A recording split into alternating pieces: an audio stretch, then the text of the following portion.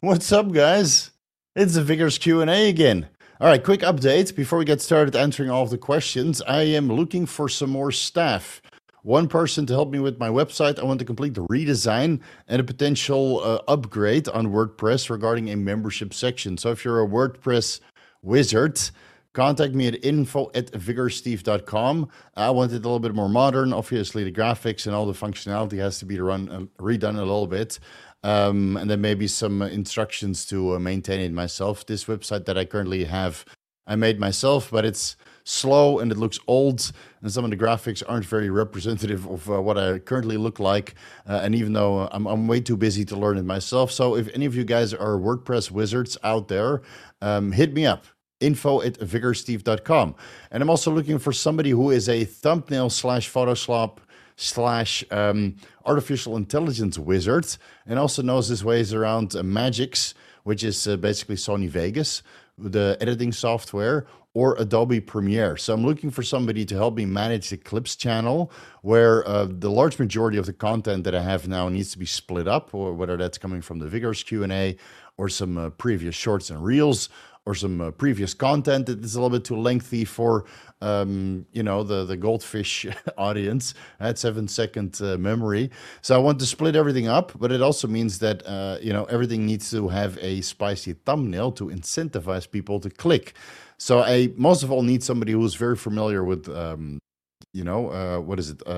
Photoshop, and he knows how to use AI, right, to speed up that process. So if you're very good at making thumbnails and you also know how to clip up pre-existing content, then by all means hit me up at info@vigorsteve.com and let's see if we can work together. Now, for the WordPress wizard and the thumbnail wizard, I need somebody with a lot of experience. This is not a job where you can learn on the job.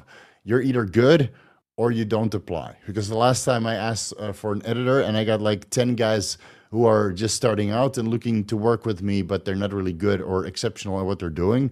That's not what I'm looking for. I'm looking for somebody who can start right away, knows what to do, can work autonomously with as little as instruction as possible, so it doesn't burden me alongside of it. I mean, it takes me enough time just to kind of manage these videos as they are. So another clips channel, another website, right? I want you to work by yourself, and for that you need experience. So if you're really good at what you're doing and you're confident, apply info@vigorsteve.com. Okay. Besides that, let's see, a couple of things I want to mention to you guys, and that's already down below in the description section. I did 2 collaborations on Mark Bell podcast, or what is it, Chris Bell or Mark Bell's? Man, I forgot. Let's see, which YouTube channel? They got like 4 channels over there. This is on Mark Bell's super training. So there's 2 videos which were posted there. In case you haven't watched that, there's one where I open up about steroids and another one about the 10 steroid commandments.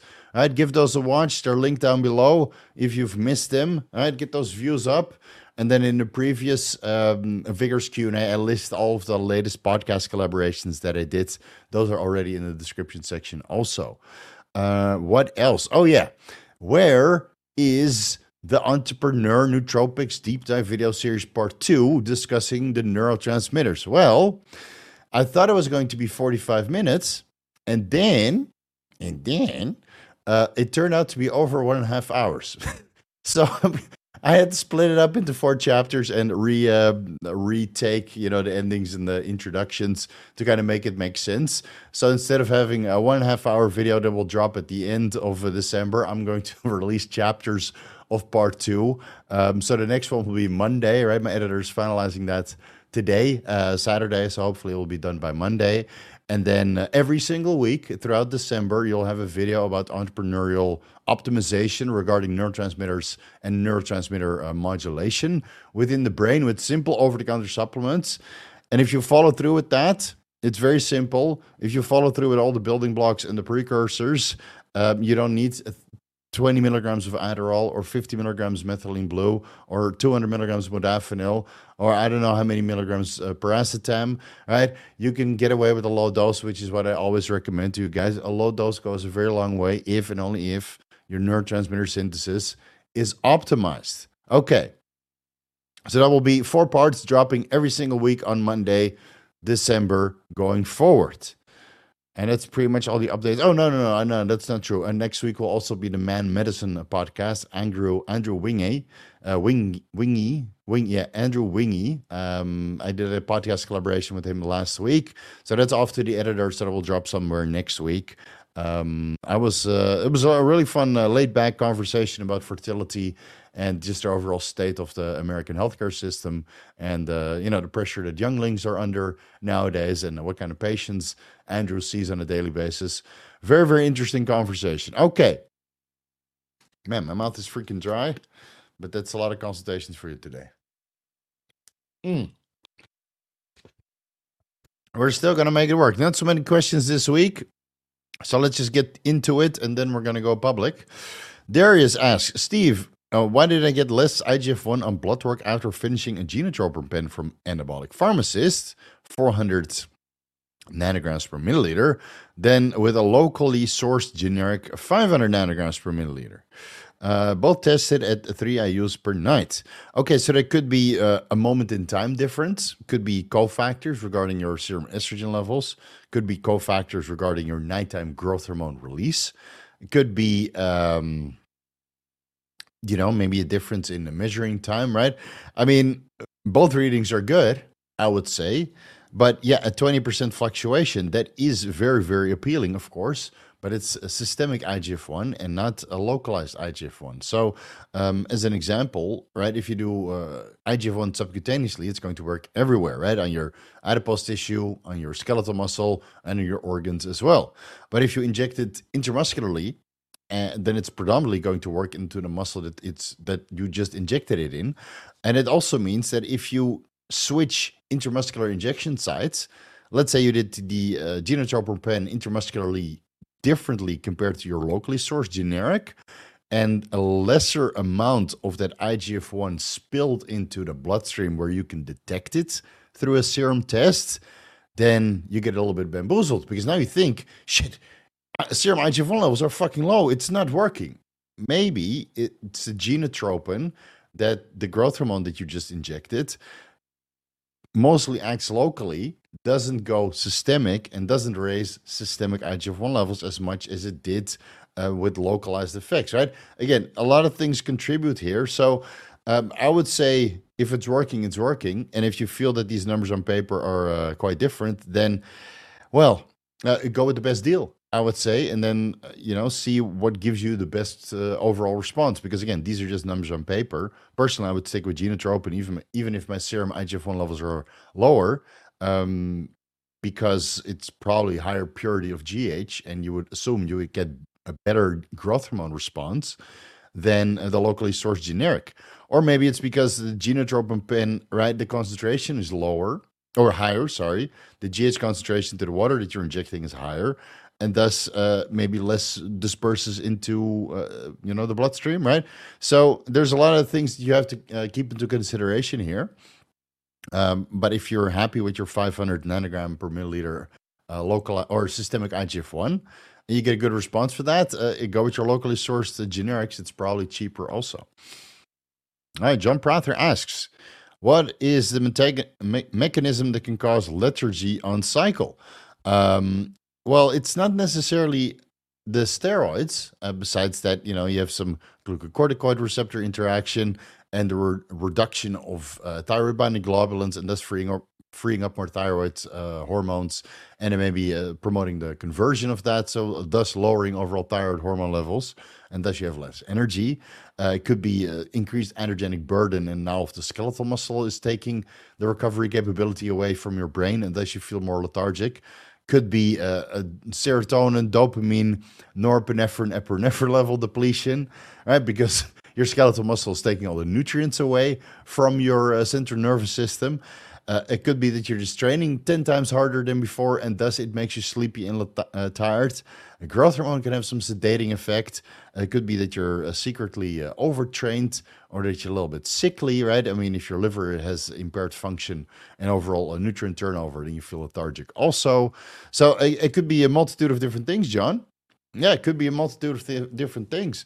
Like, if I'm on cycle and I don't train phenomenally hard, I keep a couple of reps in reserve, and I eat in a caloric surplus, and I make sure that I get all of my micronutrients in, not really lethargic. But if I start escalating the dose upwards to a gram of steroids or 2 grams of steroids, even if I do everything right and I sleep a lot, I'll be lethargic. And I put a little bit of growth hormone in, and then I'll be severely sedated to the point I can't really function during the day. So those days are kind of behind me, or at least that's what I keep telling myself.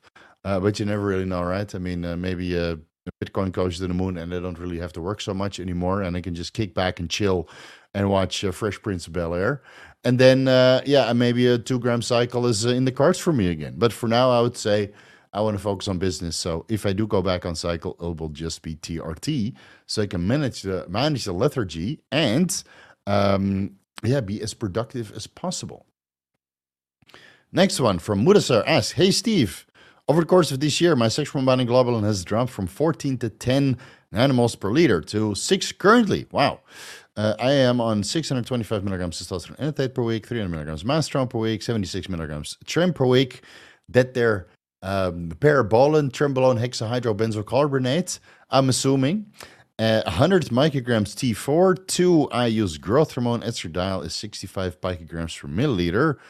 Apart from low libido, is there anything else to worry about low SHBG?"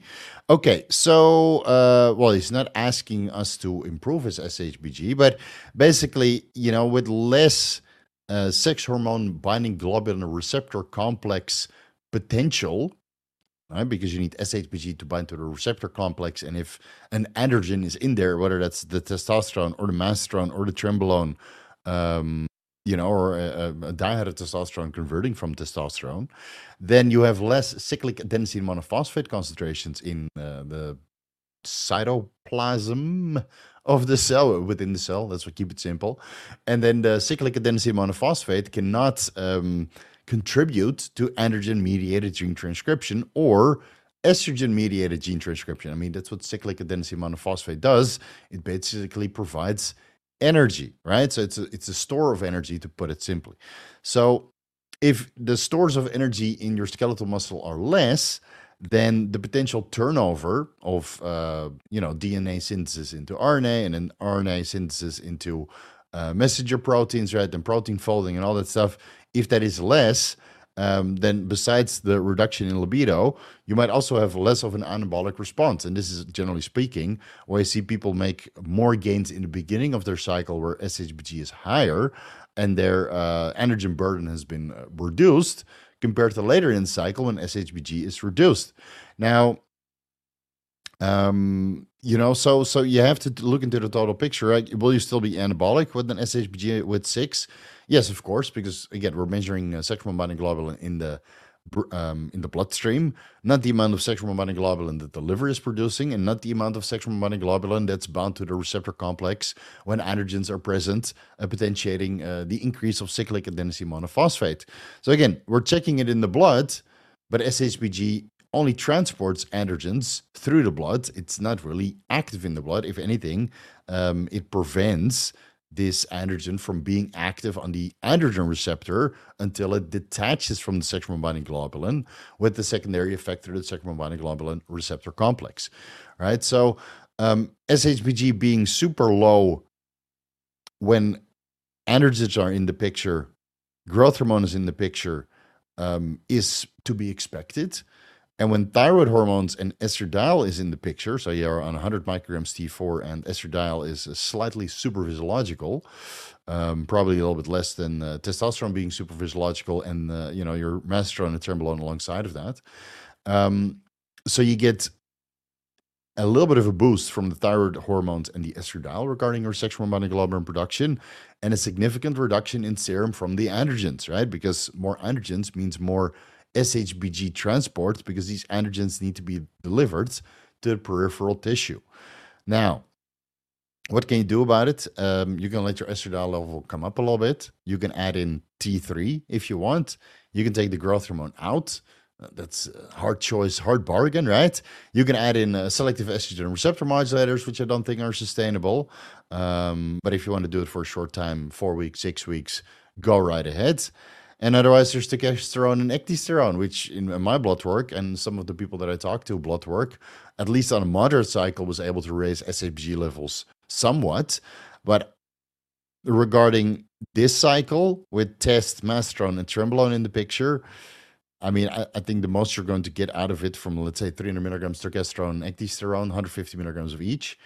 So that's 3,000 milligrams in total, right? Because they're 10% extracts. Guys, I have to mention it every single time. I think your SABG might be 8. I mean, how much of a difference are you going to notice out of that? So the only real way going forward would be to source recombinant sexual binding globulin, which is available, but I've never been able to source it myself. But I would love to run that experiment, just do a high dose test cycle, let SHBG drop, and then prove to all of you guys, to the community, that SHBG can be anabolic by just taking it exogenously. All right, so right now there's basically not much you can do besides adding in the selective estrogen receptor modulators or progesterone and ecdysterone, but Novadex and Clomid will probably be a lot cheaper. And I don't think that progesterone or ecdysterone are going to potentiate any additional anabolism on top of your stack currently, right? So it would be a very expensive way to raise your SHBG levels. John Prather also asks, what are your current thoughts on running BPC 157, TB500, and or GHK copper proactively during a bulk for general recovery rather than for acute injury? You could do that, but is it really needed?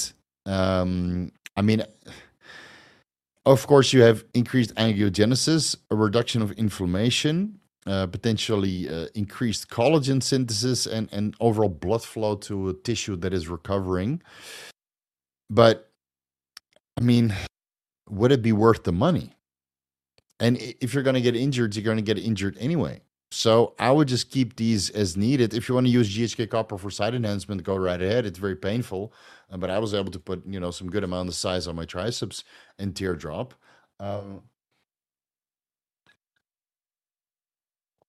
Right, and most of these things kind of potentially, well, besides TB500 with lower systemic inflammation, but most of the effects are local. So are you Nostradamus?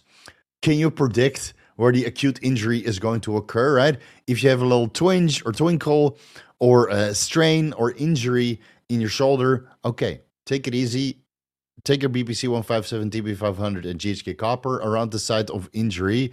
Take a little bit of a rest, let it recover, and then stop using it. And if you get a little bit of pain in your knee or your hip or your elbow or whatever, use it there locally to at least prevent that little pain for getting into a nagging pain, right? Tendinitis, or potentially causing a full-blown muscle tear downstream, right? Use it preventatively in that setting, but I don't think you can predict where an acute injury can occur.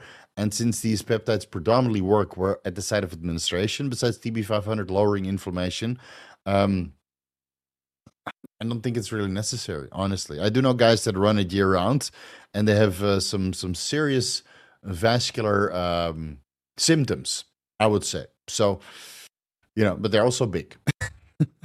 They're also pretty fucking big. Yeah. So maybe there's something to say for it. All right. Next one. Rocco asks, Steve, any issues or benefits to running 25 milligrams in clomiphene with 1,000 IUs HCG 3 times a week? Currently 90 test levels at 325 nanograms per deciliter after being off TRT for 6 months. I was also using about 25 milligrams of anastrozole on HCG days. So currently his 90 test levels are 323. I would just start raising up your HCG or at least, check your LH and FSH levels first. Of course, enclomiphene will be easier because LH and FSH levels are already elevated, and enclomiphene will block the estrogen receptors in the pituitary and the hypothalamus, and thus LH and FSH levels will go up. But I feel, based on all of the research that I've done, that enclomiphene is not sustainable because selective estrogen receptor modulators have clotting risk.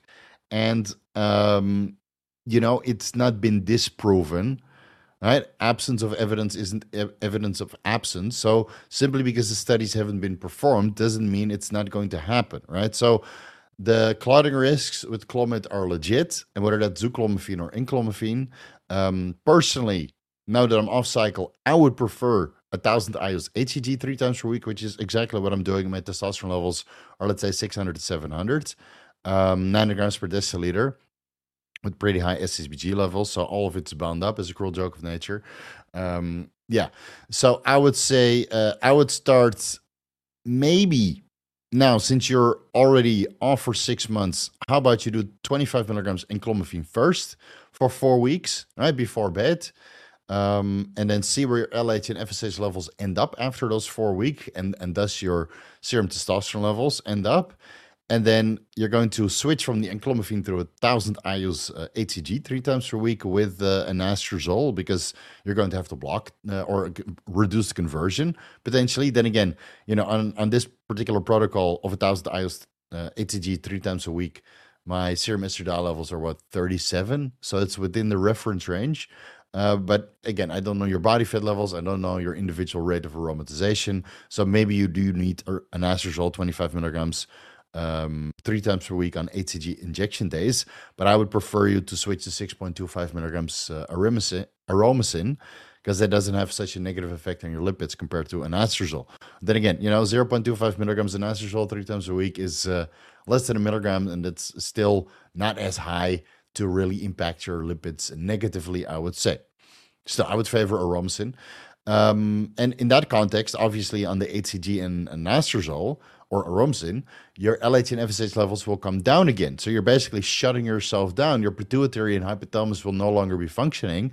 HCG monotherapy is basically the same from a HPTA perspective regarding shutdown. So HCG versus a steroid cycle, HCG monotherapy versus a steroid cycle, HPTA is shut down, but with enclomiphene, you basically boost the HPTA because you're blocking the estrogen receptors, which is the negative feedback. And even though you can lower your serum estradiol levels with anastrozole, you still want them sufficient enough for overall health, right? And sexual function and well-being. And if you bring your estrogen levels down so low that LH and FSH levels will still be elevated even with HCG monotherapy, I would say that the cardiovascular conditions that you're inducing yourself are not really going to be worth it in the long run, because again, estrogen is protective for the cardiovascular system. So I hope it made sense. A lot of things you have to consider. Long story short, 4 weeks in clomiphene before bed. Check your testosterone, LH, and FSH levels and estradiol levels, and then consider 1,000 IU's HCG 3 times per week, which I feel is more sustainable, albeit that, of course, right, you might as well go on cycle again if you would like your testosterone levels to be higher, right? If you came off cycle for fertility purposes, then either or. Both have their place. All right, we're already done. Well, I guess everybody's not accustomed to the new time zone, right? But the problem is, if I start these live streams an hour later, then I'm going to bed at 3:30, which I don't think is a good idea. All right. Well, I guess we're just going to. I see there's one person here, or a zero. Zero. Okay. Well, I guess we're just going to open it up then. Let's see. Public, done, save. All right. All right. Now we let everybody else join.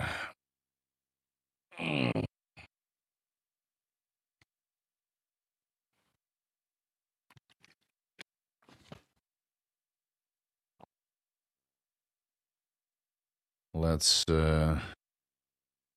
announce that on the gram real quick. Let's see. What's up, guys? What is up? Live streams. Okay. Can you guys hear me okay? Oh, why doesn't the live stream show up in my studio?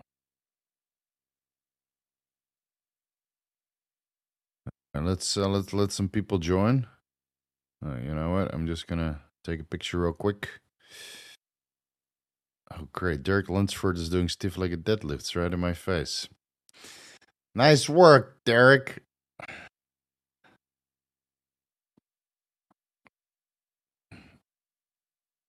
You know what? Let's do it like that.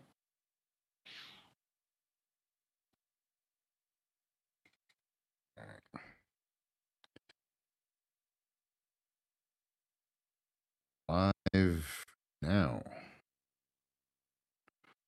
Hurry up and ask away. How you guys doing?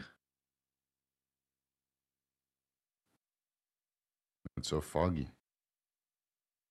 This picture is a bit emotional. This picture is very emotional. I don't know what happened to my iPhone. Let me do that again. Nip slips.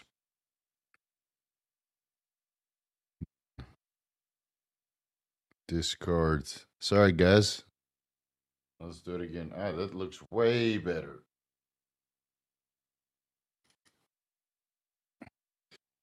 That looks way better.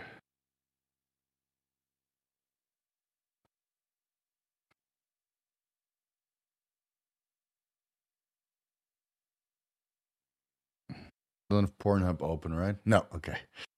Thank God. All right. That is live. All right, we got 40 people in there. Let's see. Don't forget to watch the beginning of the video when we're done. So I got some job openings and some videos that were posted and everything how the optimized entrepreneur deep dive is going to drop over the next 4 weeks. All right, let's start answering some questions. There were not too many in the Patreon and YouTube membership section, so when we're done with the questions, then we're just gonna go public. Kyle, can I ask a question before anybody else is in there? Too late, dude. There's already 40 people in here, and you already asked. So, can I ask a question? That is a question. All right, an iron grid is always present. Give the video a like. Yes, that helps a lot. All right, Ray Tango. Hey, Steve, great work you are doing. Thank you very much. I just have a question, and maybe you can help. I'm on TRT, 180 milligrams testosterone enanthate per week in castor oil. So you're using that there Bayer or Rotex Medica like a boss. Every single week, I'm not fat or anything. Liver values like GPT and GOT are normal, but my estradiol came back at 150 nanograms per milliliter. Nanograms per liter. What is it? Is that picograms per milliliter? I guess so. I don't know what the cause is. What can I do about it since I inject 3 times a week?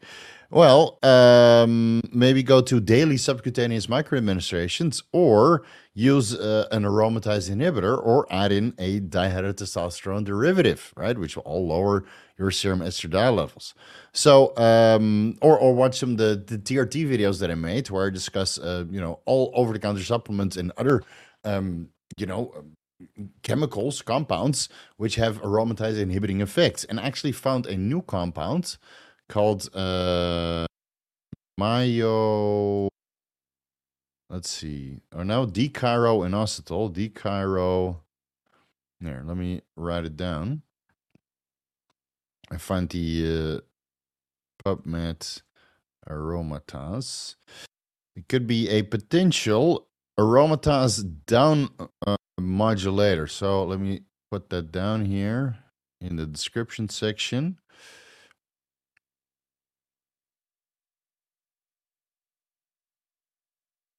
This is in humans, actually. So this is a very interesting study. I already ordered it, and I'm going to run this experiment on myself because I'm on just endogenous testosterone. And don't start bitching about not putting a citation, all right? We're in the middle of a Q&A. So give this study a read, Ray, and you can buy this over the counter at iHerb. Right? Don't forget my discount code. All right. Let's see. Hey, Steve, hope you're good, man. Just watched your series on non-alcoholic fatty liver disease again. Awesome. Yeah, I wish I never had to experience it, but, if you do experience it, then I might as well share on how to solve it also, right? If you had non-alcoholic fatty liver disease again, would you change your protocol at all to resolve it sooner? I would just start fasting right away. I mean, one of the reasons why I'm just basically in a chronic caloric deficit is to prevent non-alcoholic fatty liver disease from reoccurring, right? And when I do eat, I don't eat, in a high caloric surplus for a long period of time because I just don't want it to come back. So, of course, there's several different ways to kind of optimize nutrient partitioning, right? We have performance enhancing drugs for that, and just making sure that all of your enzymatic reactions are working with what is it, nicotinamide and adenine dinucleotide levels being sufficient. So, right, it's yeah, I wouldn't change anything. I mean, Tadka is supposed to help. Injectable glutathione is supposed to help. Silymarin is supposed to help. Basically, let's see. Um, there. If you go to livertalks.com or livertalks, let's see what livertalks. What is that website? Oh, here, bookshelf. Let me link it down below.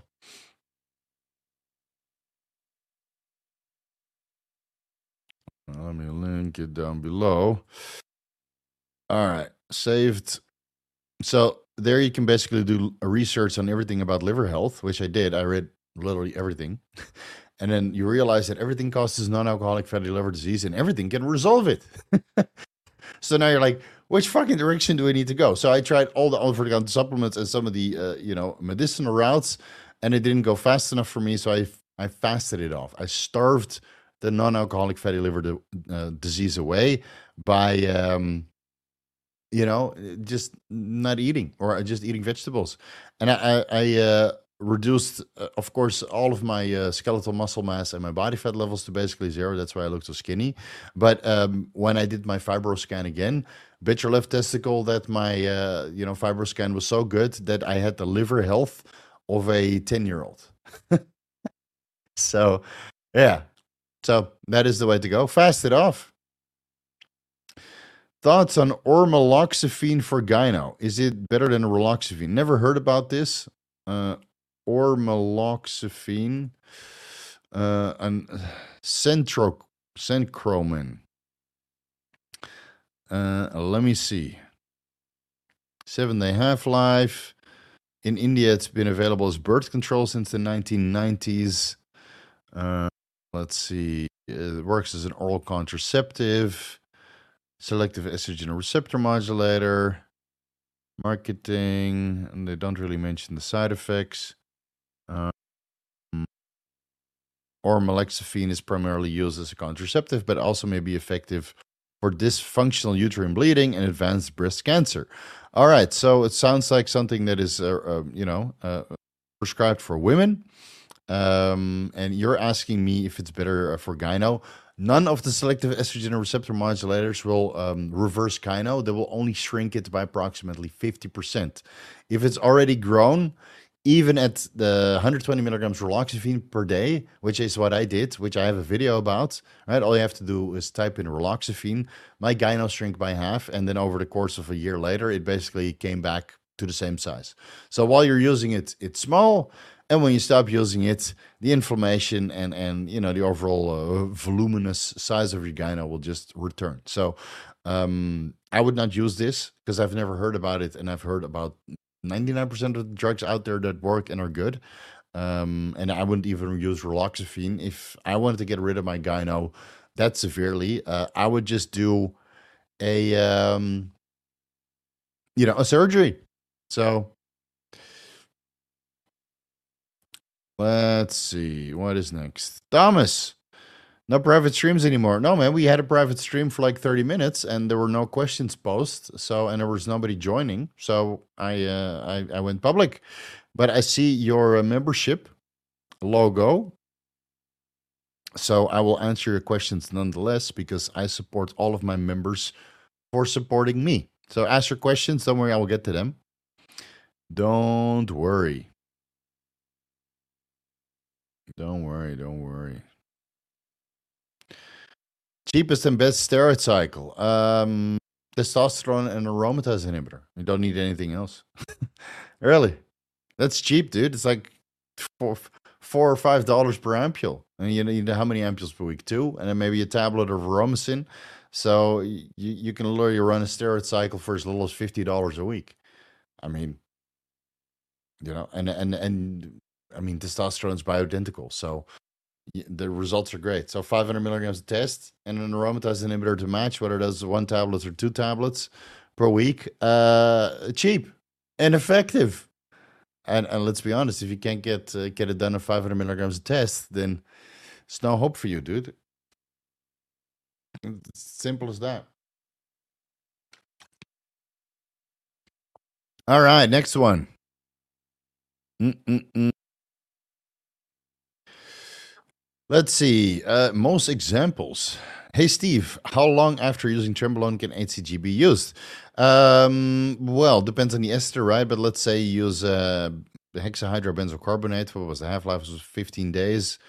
So let's see. 15 times 5, 73 days. So that's, let's say, 2.5 months. Now, the detection time of Trembolone's metabolites is approximately 5 months.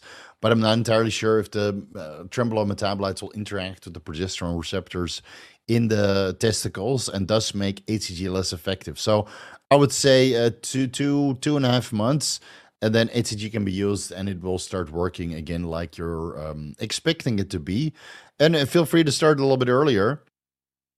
Feel free to start it a little bit earlier to kind of kickstart the nuts again, but it will just not be as effective as running it without any exogenous trembolone in the system. But again, I haven't done the research on the trembolone metabolites. That will all be included in the membership section when I get the trembolone, which I started writing drafts. And Jesus fuck, it's going to be an undertaking. But yeah, somebody has to do it, right? Might as well be me. All right, what's this? Mike P. Jardiance for 5 use growth hormone and 100 micrograms LR3. Yes. I mean, I'm the one who introduced this concept to the fitness industry, right? Using deep peptidyl peptidase 4 inhibitors, or are we talking about something else again? Man, Jardiance. I keep messing this up. Oh, it's empagliflozin. See, I keep messing the deep peptidyl peptidase 4 inhibitors and the empagliflozin. I keep mixing this up. All right, so Jardiance is empagliflozin. No, I don't think it's necessary. I don't think it's necessary at all. Right, it makes sense if you do the research, but unless you have metabolic conditions where serum glucose levels are chronically elevated, then it might make sense. So I think the only real application for bodybuilders to use Jardiance or empagliflozin is when they go eat at the hotel buffet and they eat and eat and eat and eat and eat and eat and eat to the point they get edema, and they slam all the cheesecakes and they go to the dessert aisle and they eat everything inside. So I think that's the only real application for bodybuilders. I think the IGF-1 in this context will more than sufficiently help with nutrient partitioning and insulin sensitivity and keep your serum glucose levels under control. And of course, if you're on a cycle, I mean, look at all the medical literature performed in testosterone recently regarding its benefits in type 2 diabetes management, where it improves metabolic conditions. So long story short, if you're going on growth hormone and you're worrying about insulin resistance, take some testosterone with it, which has medical literature that you can research showing that testosterone improves insulin sensitivity, and thus test growth hormone and IGF-1. I think it's very, very unlikely that you'll suffer any sort of insulin resistance whatsoever. Right? And Mike, you look pretty jacked, so I'm assuming you train pretty hard. You don't need Jardiance at all, unless you eat like a fucking pig at the hotel buffet. Or you have metabolic conditions, and then you should discuss it with your doctor, obviously. But yeah, I'm not a doctor. I'm just Vigorous Steve. All right? So I don't think it's necessary. Thomas, this is not the place to ask, dude. Go to my website. Okay, go to the Control F source list. Come on. Don't be silly. Martin, how to counter insomnia from 75 milligrams of modafinil? Well, take it upon waking and take only 50 milligrams per day. And look into the Deep Sleep Deep Dive video series where I discussed, GABA and melatonin and 5-HTP. And I also go over all the hardcore stuff like Ambien and Seroquel and the diazepam, but you shouldn't really be taking that. If the modafinil is keeping you awake at night, take it earlier. And if keeping the modafinil earlier during the day is still keeping you awake, lower the fucking dose. I mean, this is why I always say 50 milligrams modafinil, not 200. I don't understand why people take 200 milligrams modafinil. I mean, dude, I don't even take modafinil now. Listen how fast I talk. My mouth wants to move faster than my brain can keep up, and that's why I keep stumbling over my fucking words all the time. That's why there's so many edits in my YouTube videos, because this happens to me all the time. But that's the neurotransmitter AIDS, dude. Alpha GPC and L-tyrosine. It's all their fault. Trap squat. Hey, dude. If I get bulk, what? If I take a bulk SARM, do I need to take PCT? Jesus fucking Christ, dude. Well, we're going to try to interpret, because you have super chatted me. If I'm going to take a SARM for bulking, do I need to take a pulse cycle therapy before I take my SARMs for cutting? Or do I need to take a SARMs for bulking again? Following the cut SARM, then PCT.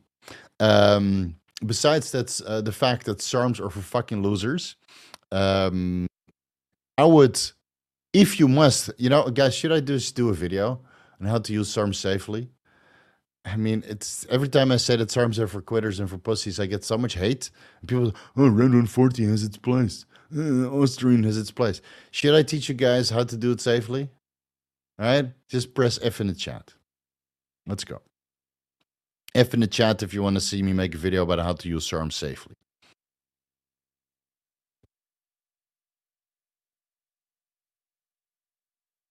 Yeah, on grids like you should at that point. And then guess what? SARMs people are so lazy that they won't even use the search function. Fuck you guys. Look at F. You know what F stands for? Here. Fuck you, don't do it. Fuck you, don't do it. Fuck you, don't do it. Fuck you, don't do it. Fuck you, don't do it. Fuck you, don't do it. Fuck you, don't do it. Fuck you, don't do it. Fuck you, don't do it. Fuck you, don't do it. Well, fuck that. L. All right, Combro breaker. All right, so we already got demonetized, guys. So that's too many fucks for one single live stream. So I'm counting on you guys to put all the super chats in here, because otherwise I'm gonna go bankrupt. All right, so to go back to this trap squats question, which I don't know how much we just been smoking today, but this doesn't make any sense. So bulk up first, then do a cut. Then do a pulse cycle therapy where you increase your calories, because during a pulse cycle therapy, you need to increase your calories. So, long story short, take all the bulking SARMs while bulking, right? So you take the MK677, which technically isn't a SARM, but is classified as a SARM, even though it doesn't interact with the androgen receptor in any way, shape, or fucking form. And it still might even downregulate the HPTA beyond the Austrian that you're taking. So you take your Austrian or your round 140, you put the MK677 on top so you can eat a boatload of food. Testosterone, zero, nada, zip it, gone. Androgen deficient, estrogen deficient, miserable, dick won't work. You'll figure it out, right? Okay, so you bulk up, you get fucking big, then you cut, you get fucking lean, and then you come off the SARMs, then you start your post-cycle therapy after you've gotten lean, so you have a little bit of wiggle room to get fat in, because post-cycle therapy works best when you eat. All right, and I don't want to see any more SARM questions. Thank you. Thanks, Steve. What was the first ancillary you suggested? Uh-oh.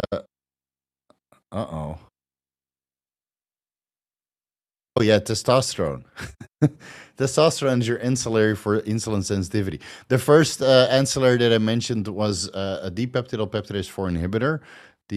Which one was it? I always forget these names, dude. I barely recommend these nowadays because I don't really, work with the hardcore bodybuilders anymore.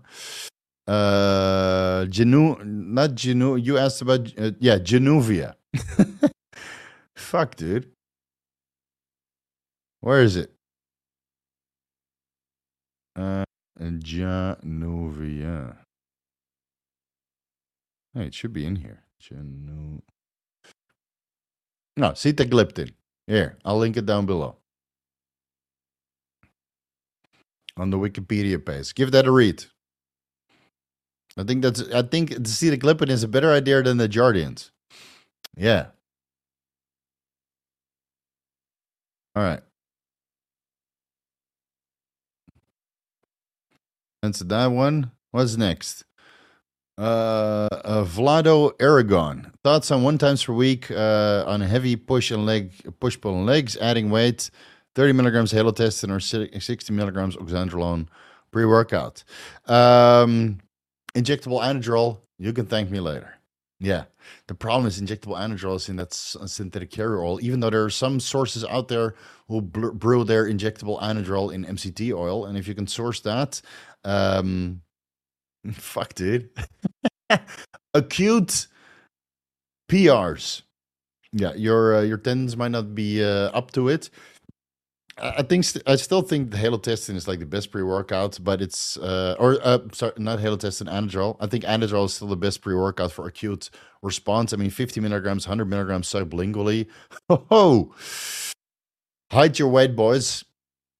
Hide your weight, boys, because it's some serious shit is going to happen. But in this context, I would do 60 milligrams oxandrolone because, well, even that's too high, man. 25 milligrams is more than enough. If you need 60 milligrams of oxandrolone, it just means that your oxandrolone is shit. Really, 20, 25 milligrams, it will work. And then you don't have like this perpetual rain cloud over your head for like 2 or 3 days that halotestin will have, because halotestin will block glucocorticoid receptors and prevent the metabolism of cortisol, and thus cortisol levels go high, but the receptors are blocked, so you get all these weird glucocorticoid interactions, and thus blood pressure might go up. So honestly, I think 25 milligrams oxandrolone pre-workout is more than enough, and otherwise 50 to 100 milligrams Anadrol, which I seem to favor a lot more for once per week administrations. And you know what? How about you do 10 milligrams Anavar per day and 50 milligrams Anadrol pre-workout on top of that, and then come back to me in 4 weeks and tell me how many PRs you had.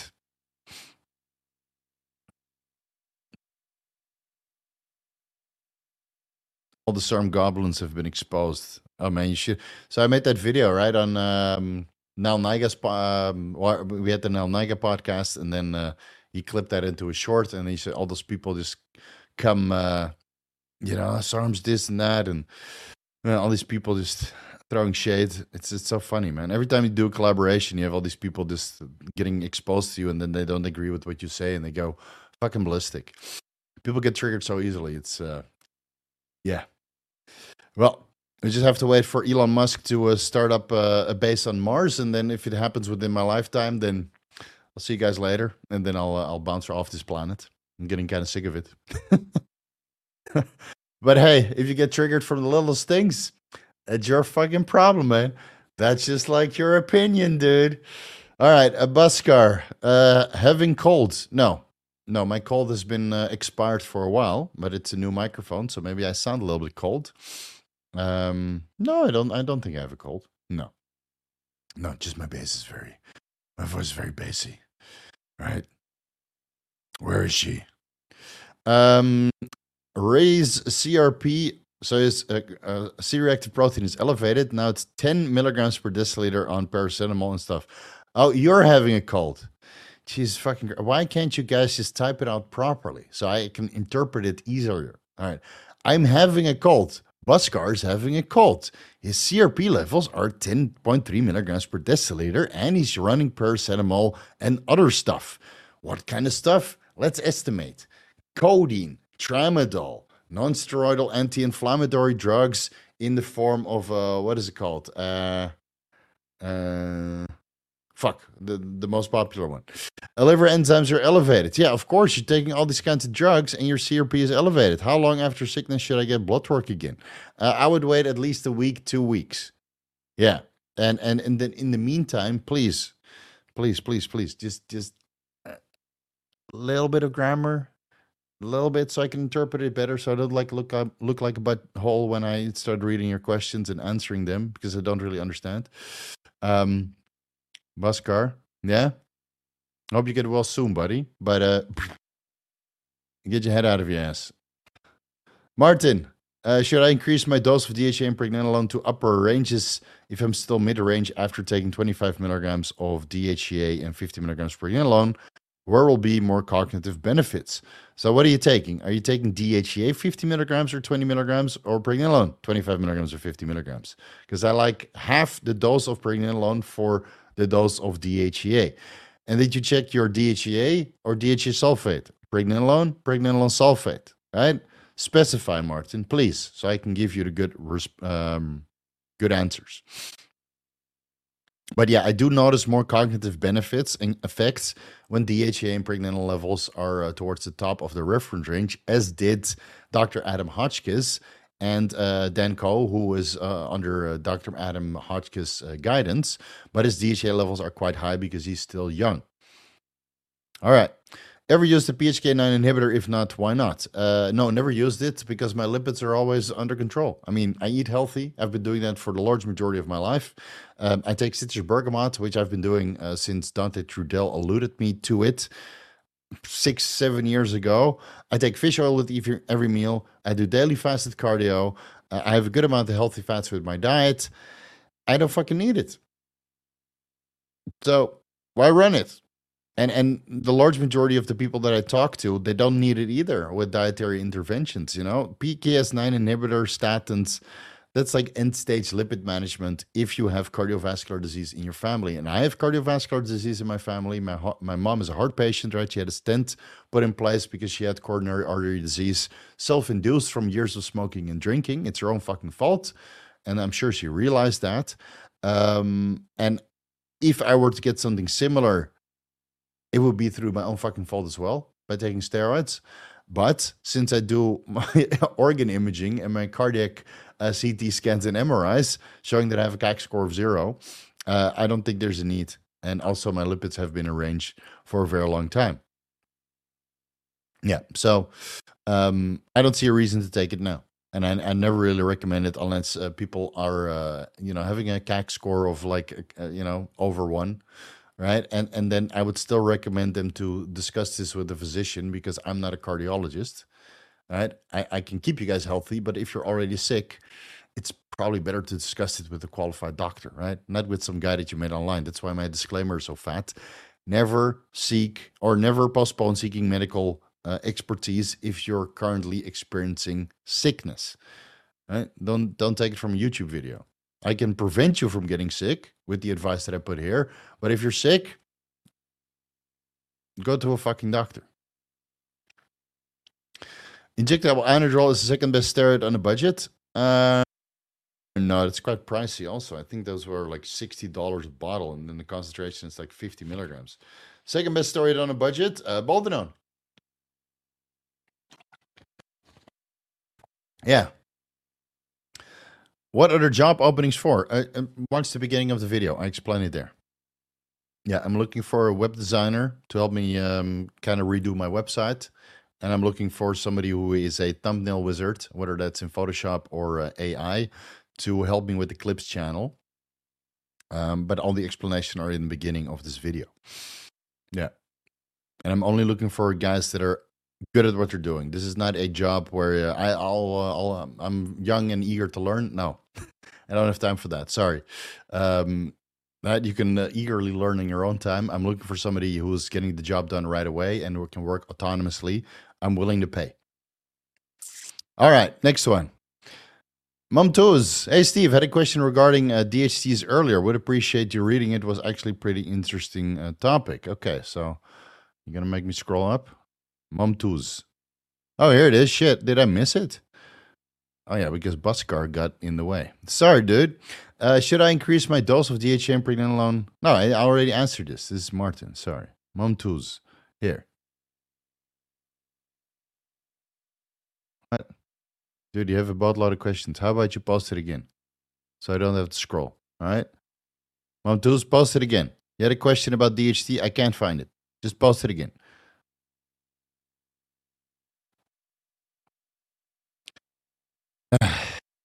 When are you going to do the video about the autopsy of Joe? Okay, Sean. The autopsy of Joe Statics will never be released. Never. Never. It will never be released. And there will not be a video. Right? Do you understand? Fucking hell, man. Some of you people are so fucking intrusive. I can't fucking believe it. You know what? You're fucking out of here for even asking. Fuck you.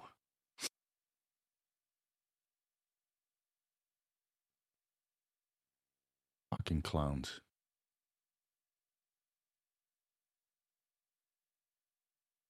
Fucking damn it, man. Where the fuck are you?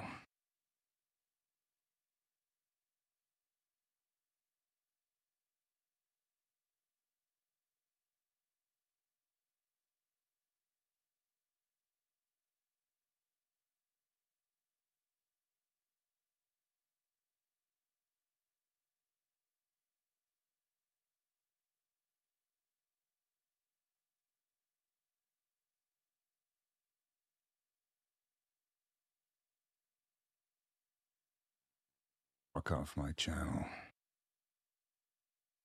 There you go. Banned for life. Take that shit out of here. All right. On a lighter note, let's move on. So, Momtoos, please ask, please post your question again about DHTs. And then we'll get to answering. Idle here, $10. If I'm doing TRT microdoses, 20 milligrams every day, how to get accurate blood work? Blood work, morning fasted before injection. Okay, so yeah, I would do it. I would do it every day before injections because, right, then you basically have the highest reading from the day before, but it's not skewed from the injection right prior, right? Because of course, as soon as you inject, it starts to absorb and metabolize, freeing up the testosterone from its ester, and thus levels might be high, and maybe temporarily you would have a video or not video, you would have serum levels that might be too high for your TRT provider to say, hey, your dose is good. Let's 140 milligrams per week is good. Let's keep it there and not lower it, right? So I would do it right before the injection, about 24 hours after the previous injection, which will be the accurate representation of where your serum testosterone levels are for the large majority of the day, but not artificially inflated from that previous injection, right? Because I mean, it can fluctuate quite a bit, especially if it's brewed in MCT oil, which disperses quite fast and it doesn't really have to be broken down. So now the testosterone annotator, propionate, cypionate is entering the bloodstream and then metabolizes with the carboxyl esterases, and then serum testosterone levels go higher, right? So you might think, holy shit, I'm 1,500 nanograms per deciliter, but in reality, you're like, 1,000, which is fine. 1,500 is fine also, don't get me wrong. Let's see. Would you recommend adding 100 micrograms T4 daily to try to increase maintenance calories? Then, when the calories are enough, start getting off the T4 protocol. My body temperature is low, 36 to 35 Celsius. No. If your basal body temperature is low and you're currently not on T4, just slowly bring up your calories. I mean, add in some B vitamins, add in some carbohydrates, which all will help with metabolic rate and turnover. Add in some iodized salt or kelp for iodine so you can produce more T4, and add in some selenium from animal meat sources or selenium supplements or Brazil nuts. One Brazil nut with every meal. So you have enough selenium for the deiodinase enzymes, which will metabolize one iodine atom off the T4, making it metabolically active in the form of T3. Fucking good, right? This I do understand very, very well. So it just rolls off the tongue, baby. And then over time, your basal body temperature will slowly start to come up, right? You don't need T4 for that. If anything, you might mask a micronutrient deficiency that is there because you're currently not eating enough. So I would do it solo. You can always add in the T4 later on, right? And if you do caloric adjustments with 10% increases, then you are very unlikely to get fat. Yeah, ibuprofen. That was the one that I forgot. Sorry. Let's see. Tools, are you anywhere? Man.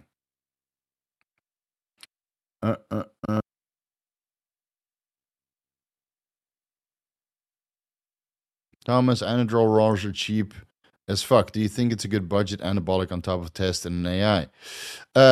Yeah, in that case, go for it, dude. Go for it. Injectable Anadrol is the legit. Just don't run it too long because your liver enzymes will be pretty fucking high. All right, Alvaro, what's the main difference for growth hormone used in the off season versus a cut? is the hyperplasia the same? Well, it's kind of dose dependent, right? So, but in the off season, you can get away with less growth hormone because you have more food in the in the picture, and food is also anabolic, and also promotes hyperplasia if you combine that with hyperplasia promoting compounds like growth hormone, right? Because you still need nutrients and building blocks for hyperplasia to occur. And then in a cut, obviously, you have less food and you get flat. And then you need to use a little bit more growth hormone to keep the hyperplasia going in a caloric deficit for less nutrients and to keep you full, right? So this is basically how most bodybuilders do it. We use less in the off season to stay as healthy as possible. Then we take a little bit of a cut or a little bit of a cruise or a cleaning out phase. And then we go into a cut where dosages are generally higher, right? And then, of course, maybe in the beginning of your career, you might want to, take more in the off season because you're really eager to grow. But as you get more experienced and you get more knowledgeable in training and regarding nutrition, generally speaking, most bodybuilders use less in the off season. And then in the cut, they use more, right? Because at one point you get happy with how big you are, and you're like, you know what? I just need the food to maintain it and a little bit of drugs to maintain it, and I'll still grow, albeit slower.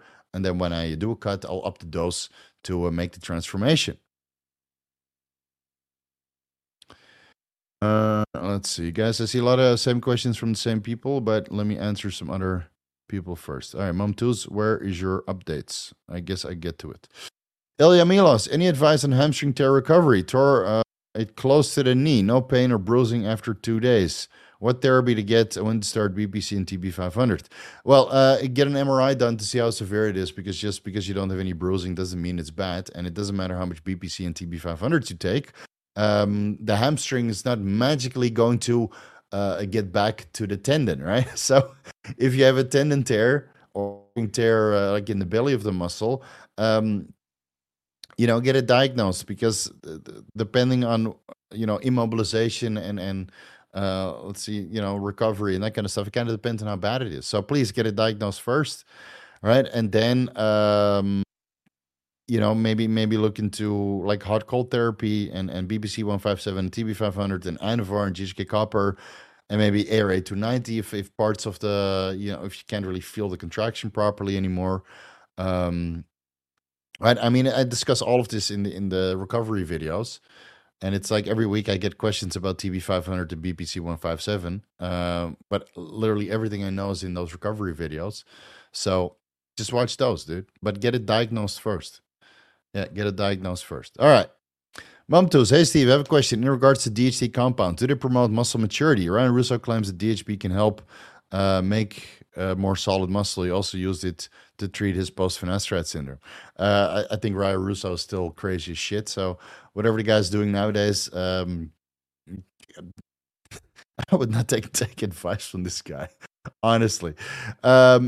Muscle maturity comes mostly from compounds which are quite potent, like Trembolone, for example, halotestin, Superdrol, and it's a relatively fake muscle maturity. I mean, keep in mind, muscle maturity is a look, not really something that's tangible. Just like conditioning, that's not very tangible unless you do like a caliper test or a body fat test. DEXA body fat test to the point you have like a 4% body fat, 6% body fat, then it makes it tangible. But muscle maturity, muscle density, conditioning, it's all like a certain look to the muscle, right? So what do we mean with muscle maturity? It's a dense, well-developed, hard muscle. And of course, muscle maturity you can't really see if you're not conditioned, which means low body fat levels.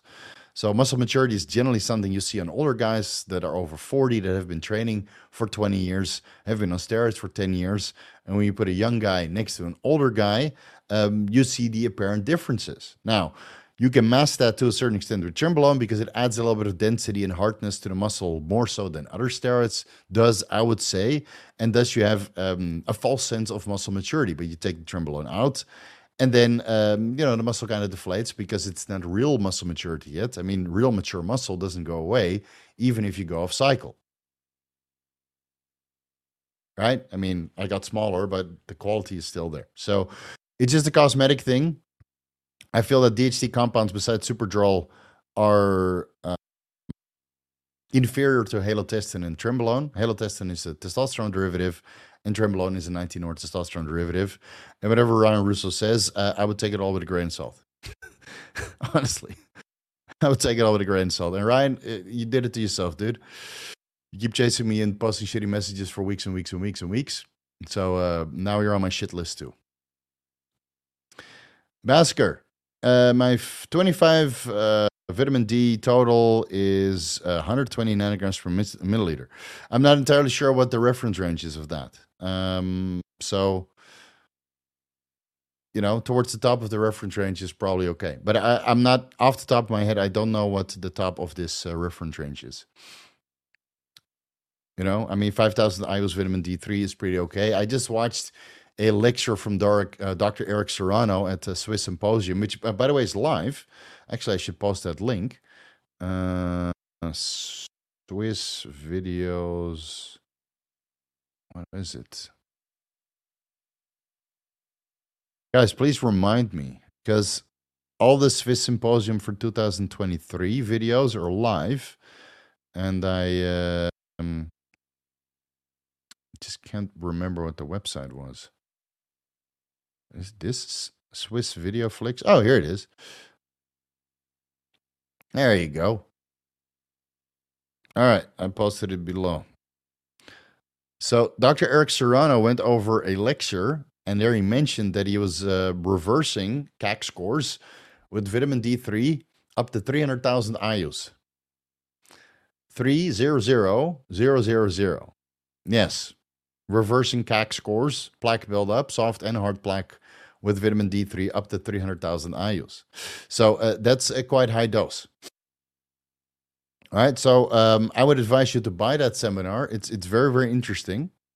And then you get access to the steroid panel that I did with Dr. Eric Serrano and Chase Irons and Victoria Felkar and Dr. Adam Hotchkiss and Rick Collins. Oh yeah, and Dave Tate. Dave Tate was also on there. It was a great podcast. And then my private presentation about synthetic carrier oils, which I'm sure you guys are all familiar with, but it's still a good watch. I promise you. Right, give that lecture a watch. So I would say that it's not too high if it's towards the top of the reference range. But yeah, I'm not off the top of my head. I don't know what the reference range is for 25 OH, whatever that stands for, vitamin D. I'm sorry. I remember a lot of reference ranges, but not this one. I genuinely think that it might make sense that DHTs give you that granic muscle look where you look, we just said in the last video with Aaron. Yeah, so DHTs enhance the look if you're conditioned. But super dry, I mean, it's so hard to explain sometimes, right? Because we don't just take test and train or test and masterone. You take test and masterone, Superdrol, and halotestin all at the same time. So what does what? I mean, we're going for the overall look. All right.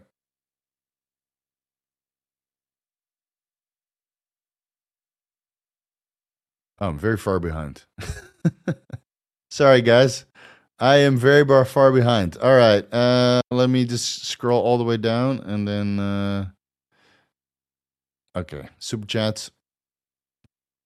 What would you recommend for low libido after using SSRIs? So, of course, it's a neurotransmitter imbalance, right? But it might also be related to DHEA and pregnenolone and testosterone levels, because SSRIs without hormone replacement therapy, generally speaking, means that hormone levels are also kind of low. So I would look into just checking your serum hormone levels, right? Luteinizing hormone, follicle-stimulating hormone, total testosterone, free testosterone, estradiol, et cetera, et cetera, et cetera. Check there first, see if that's all nicely balanced. And then otherwise start looking into neurotransmitters like L-tryptophan, L-tyrosine, neurotransmitter precursors. And again, from next week onwards, the Entrepreneur Nootropic Deep Dive Part 2 will release in 4 different chapters because it was 1.5 hours. So I decided to split it up because nobody's going to watch a 1.5 hour video unless you're Huberman. And I'm not Huberman, right? So I'm going to have to split it up. So yeah, it's... it could be that could be highly beneficial regarding bringing your serotonin levels back up and your dopamine levels back up and your glutamate levels back up, which all interconnect to regulate libido. If your serum testosterone levels and estradiol levels are also nicely balanced to your neurosteroids, right? So do some blood work, watch the video, watch the libido videos, which I have several on, and then start making some adjustments, right? In the libido videos, I kind of piece it all together. And but the neurotransmitter video will also be very interesting for you to watch. Right. Okay. And now I'm going to start scrolling up. Big House. Are there any food alternatives to non-stimulant pre-workouts? Only extracts. I mean, beetroot extract can have some vasodilating properties. Salt can increase blood volume in the pump. Glycerol, but that's not really food. So, which food gives the best pumps? Bananas and beets? Can you turn it into a shake? I'm not sure, but bananas and beets, yeah. Get those nitrites in. Yeah, put a little bit of salt in that shake, and then go to town. Let's see. Big House. What micronutrient deficiencies should I look for? I only used Ida salt aside. Or did you ask something previously? No. I only use Ida salt aside from pre-bed meal and inter-workout. Tyrosine is covered by the meat. I eat selenium. I get 300 milligrams a day at least. And in a microfactor, all my macros are maxed out. Okay. That's an application. No, I think you pretty much got it covered. I mean, on my website, I have a very good article which nobody reads, but I'll link it down below anyway. It's mistaking steroid side effects for androgen for micronutrient deficiencies, which I wrote for the private Facebook group. And then I made it public for free, and you'd be surprised how many side effects of steroids people mistake for actual micronutrient deficiency. So, long story short, eat healthy, take a basic multivitamin, and shut the fuck up. And then you'll see that a 9 out of 10 steroid side effects, gone.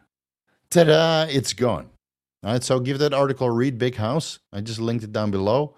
It's called the Vitamin and Mineral Deficiency Checklist for Enhanced Bodybuilders. So funny, right? All the questions that you guys ask, I have videos about, articles about, but you guys keep asking. Hey, Steve, my balls shrink even with 250 milligrams testosterone enanthate weekly only, and they don't regain size even with 500 IOs HCG every 3 days. What can I do? Add in some FSH, or maybe your reference point of the size of your balls isn't as big as you remember, right? Because when you go on testosterone, 250 milligrams testosterone per week, it takes a couple of weeks before your nuts really shrink, and you might remember it as being bigger than they actually were. So when in doubt, ask the girlfriend. And if you don't have a girlfriend, well, yeah. You can't ask random strangers, right? So you can do the measuring strategy, which is what I used to do. Sorry, guys. What is what I used to do? You get a measuring cup. You put lukewarm water in there so your balls don't retract right back into your pelvic floor, right? Because too cold is too cold, and your balls are like fucking them out, and they go right in. You don't want that to happen. So get a measuring cup, right, with the measuring lines.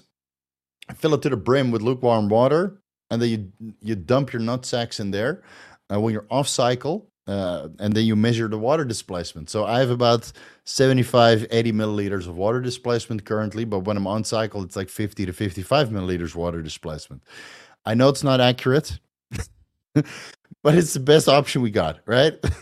Well, I mean, do you want to do a testicular ultrasound and let them measure your testicular volume every time on cycle, off cycle? I mean, it's a fun experience. I've done it twice, but it's cumbersome.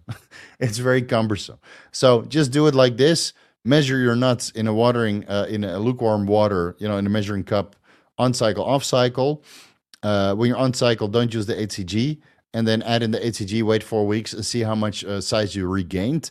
And if it doesn't work, give it maybe another 2 months, because sometimes it takes a little bit longer. And otherwise, add in the FSH, 75 IUs every other day, or every day. That's what worked the best for me.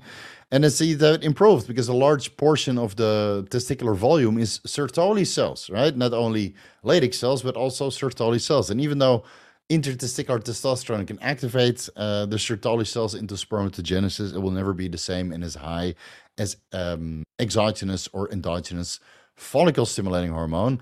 And maybe 500 IUs HCG every 3 days is just not enough. How about we go to 500 IUs 3 times a week?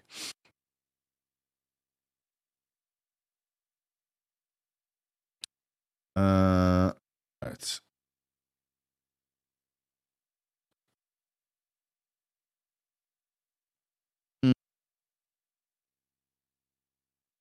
Can ibutamoren and growth hormone be used together? Yeah, but I would do it on alternating days. I mentioned this in the, how to recover your tendon issues and injuries, right? Because ibutamoren, of course, is a growth hormone secretagogue, which releases all of um, the isoforms of growth hormone, being the 20, 22, 23, 24 kilodalton molecular weights. And then growth hormone is only, what was it, 20? 22? Exogenous growth hormone is just one of them. Let's put it that way. Is one of them. And of course, the one that you inject is the one that you produce at the highest amount. So in that sense, you're getting the most of the one you produce anyway. But there's something to say for having a broad variety of growth hormone isoforms present, and thus you have to take a growth hormone secretagogue. So maybe you take ibutamoren 30 milligrams before bed, let's say every other day, and then growth hormone on the days in between, with a 24-hour delay time, because if you take ibutamoren, MK677 before bed, IGF-1 levels and growth hormone levels will be elevated for 36 hours. So I would not start dosing growth hormone until pre-bed the next day, and maybe upon waking in afternoon, the day that you administer MK677 before bed again, because then the previous dose of MK677 has already metabolized. Or you take MK677 5 days a week during the week, and then you take growth hormone before bed on Saturday and Sunday, for example, right? So there's a multitude of different ways to do it. But if you take growth hormone in the morning and MK677 before bed, that's a recipe for insulin resistance, even if you're on a good amount of testosterone. Yeah. Yeah, because growth hormone and free from fatty acids, you're just constantly elevated. You don't get like these peaks and valleys that you would get with exogenous growth hormone administrations. So yeah, you can use them together, but please check your blood glucose levels. Let's see. Bhaskar, how to understand B vitamins and iron intake to optimize a complete blood count panel? Do you need iron for good red cell distribution with, but not too much? Or you have a high hemoglobin and B12? Folate for, Jesus Christ, man. Deciphering some of you guys' messages is like a pain in the ass. Any videos for this on your channel? I'm not entirely sure. So I would just focus. Well, if you're Indian or Pakistani, you probably can't eat beef, right? So you would have to go with the iron ferrous bisglycinate supplements, because the heme iron is the highest bioavailable iron, but that's primarily found in beef. You can get iron from salmon and chicken and other animal meat sources, but it just doesn't seem to raise serum iron levels as favorably as beef intake does. And of course, if you're on top of a general B100 complex, either B50 in the morning or evening or B100 in the morning, you might still need a B12 on top of that if you don't eat any beef, right? Because beef is also very high in vitamin B12. Maybe you take 1,000 micrograms methylcobalamin or cyanocobalamin 3 times a week. And then I would say that your complete blood count would look good. Your red cell distribution bit would look good as well, which usually gets skewed if you're iron deficient, vitamin B12 deficient, or you over donate blood on cycle. And high hemoglobin is probably a result of high iron. Right? I probably have to look at your blood work to really give you a good indication, because your question is all over the place. And saying high or good or low doesn't really give me a good understanding of what your blood work looks like. So look into the video, read that article, vitamin and mineral deficiencies for enhanced bodybuilders, and then start piecing it together, because I can't piece it together from your message, honestly. Mateo, hey, Steve. Oh, we answered this one already. Let's see. Look, no question. I started BPC 157 and it's great. I got a file from the second site and it burned a bit and freaked me out. Is this normal sometimes or should I toss it? No, I had the same thing, dude. BPC 157 burns like fucking ass. So, yeah, I had the same thing. And I think BPC, I haven't used it in a while though, but BPC 157 from the last time I remembered it, yeah, it has a little bit of a burn, just like pharmaceutical FSH or pharmaceutical HCG or carnitine, right? I mean, a little bit of burn is okay, man. It's just part of the game. Yeah, just part of the game. So, um, and whether that's the BPC 157 itself or benzyl alcohol as a preservative, I'm not entirely sure, but I remember that a lot of these water-based injections are somewhat irritating. Yeah.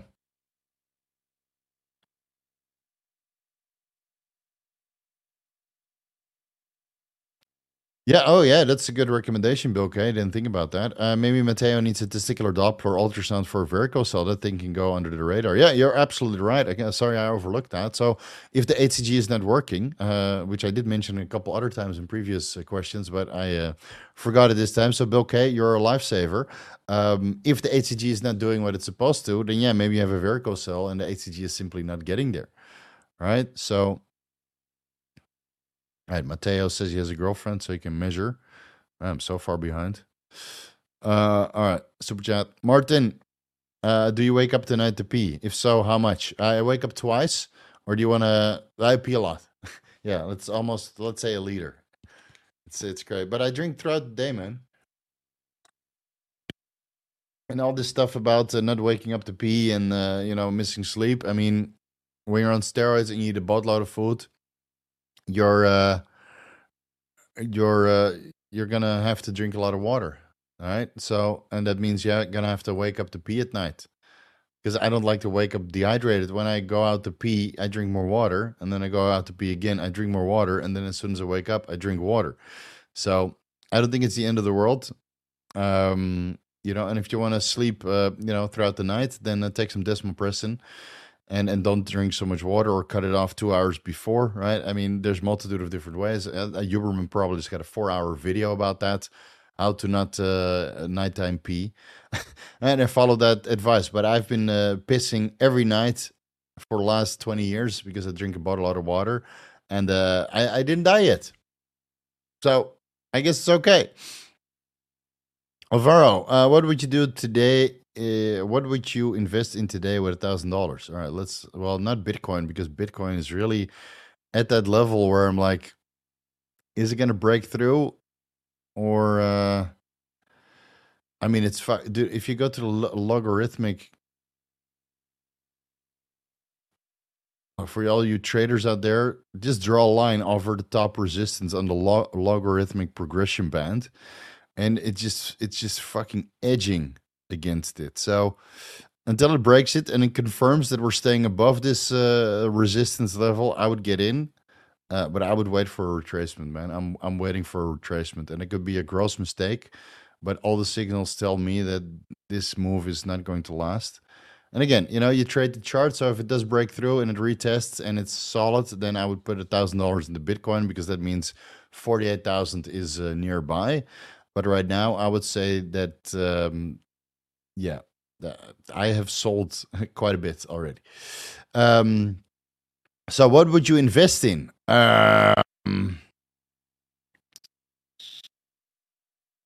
Now, today, with $1,000, Alvaro JD makes an extra $1,000 a month because he does timestamps for everybody. Alvaro, what would you do?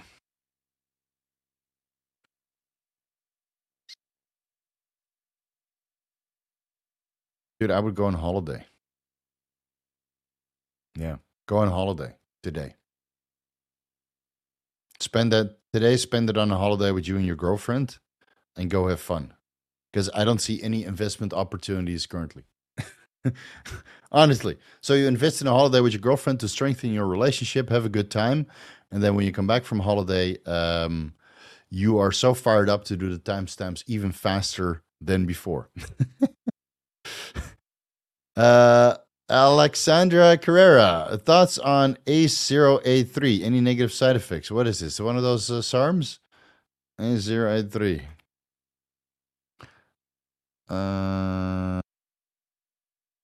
Randomized phase 2 study of ACE0. What the hell is this? I don't know what this is. Is there a Wikipedia page on this? It's from Acceleron Pharma, but oh, here. ACE083 for muscular disorders. Well, I don't know anything about it, so I would say I don't have a muscular disorder, though. Muscular dystrophy. A TGF beta inhibitor. All right. All right, let me add it to the to-do list. Let me add this to the to-do list. Let me get back to you. Vigarian, do you have any tips on reducing resting heart rate from growth hormone use? Get your water retention down, right, with telmisartan. And since most sides from growth hormone are due to water retention, do you think resting heart rate is the same case of using something like hydrochlorothiazide would help you correct the issue? No, because hydrochlorothiazide will imbalance your electrolytes by excreting more sodium, and you need sodium for normal heart function alongside the calcium, the potassium, the magnesium, and the phosphorus. So skip the diuretics, look at the telmisartan instead, and look into optimizing your electrolyte intake, which I have many videos about. But it could also be that the growth hormone is just causing your heart to start growing and growing and growing. And that's why your resting heart rate is going higher. But it's probably from the water retention. Yeah, or maybe you're overtrained. Maybe you take too much caffeine. Maybe too much stimulants. Maybe you just need to sleep better. Maybe it's time to take a week off. I mean, signs of overtraining usually start with an elevated resting heart rate. So maybe take a week off and take some telmisartan, and then see how that goes. All right.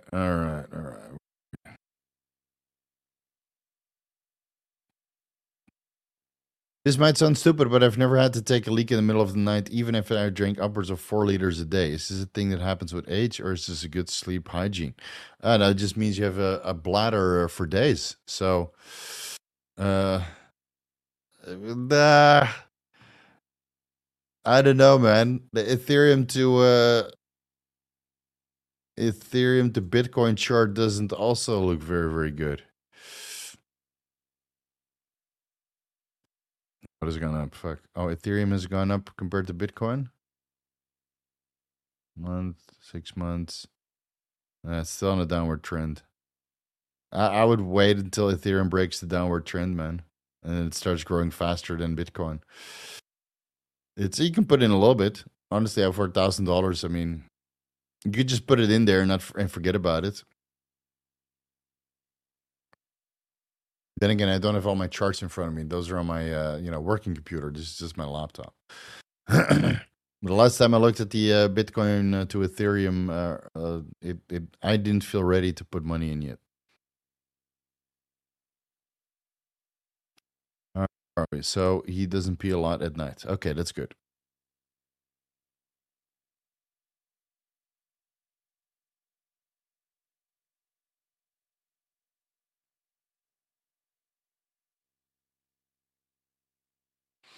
All right, so it's a myostatin inhibitor, localized. All right, I'll look into it, but I've never heard about it. I'll get Dr. Dil Khan on the podcast at one point to start talking about myostatin inhibition localized, because he seems to be one to be on the forefront of the development of those treatments.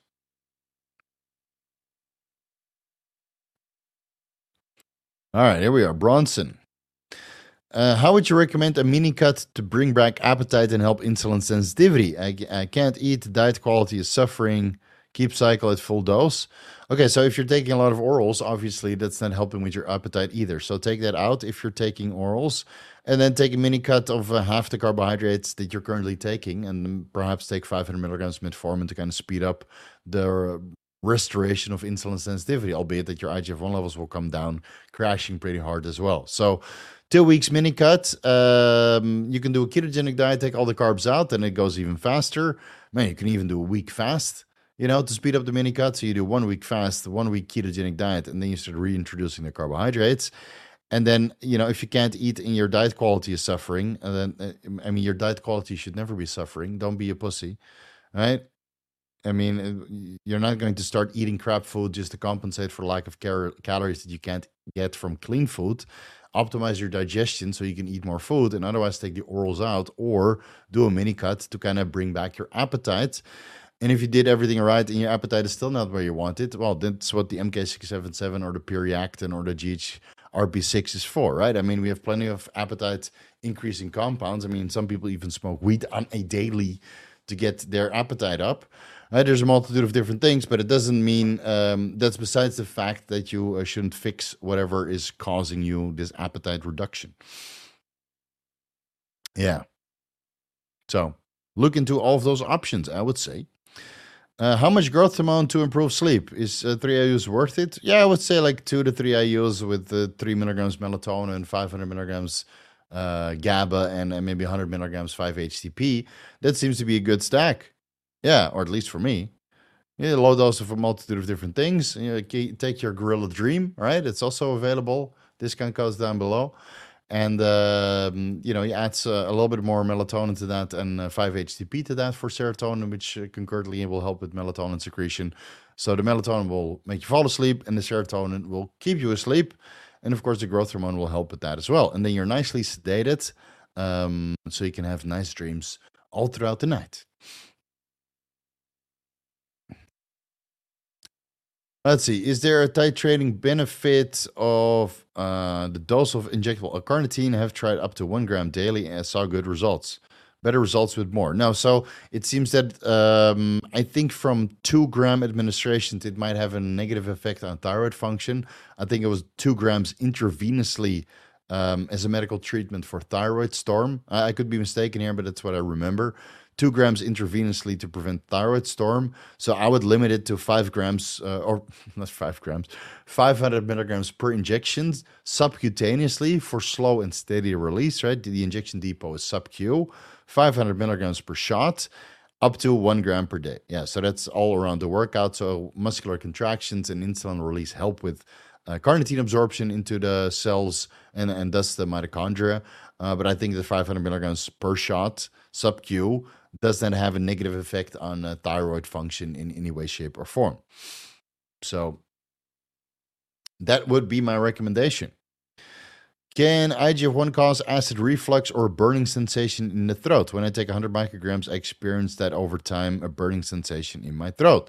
I have never experienced that, nor have I ever talked to anybody who has experienced that, unless they're also using Trenbolone, Anavar, other oral steroids, right? Acid reflux can come from a multitude of different things.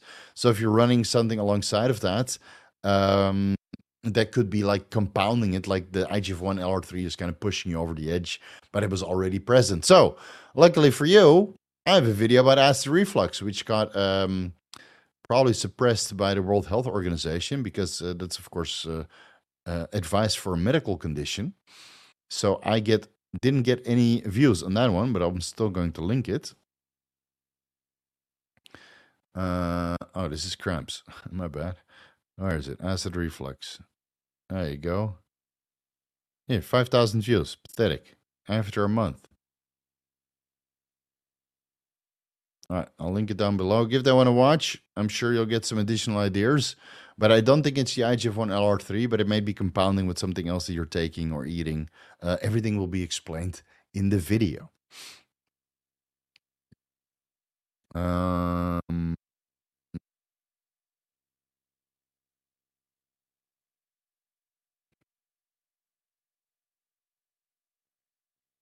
Let's see.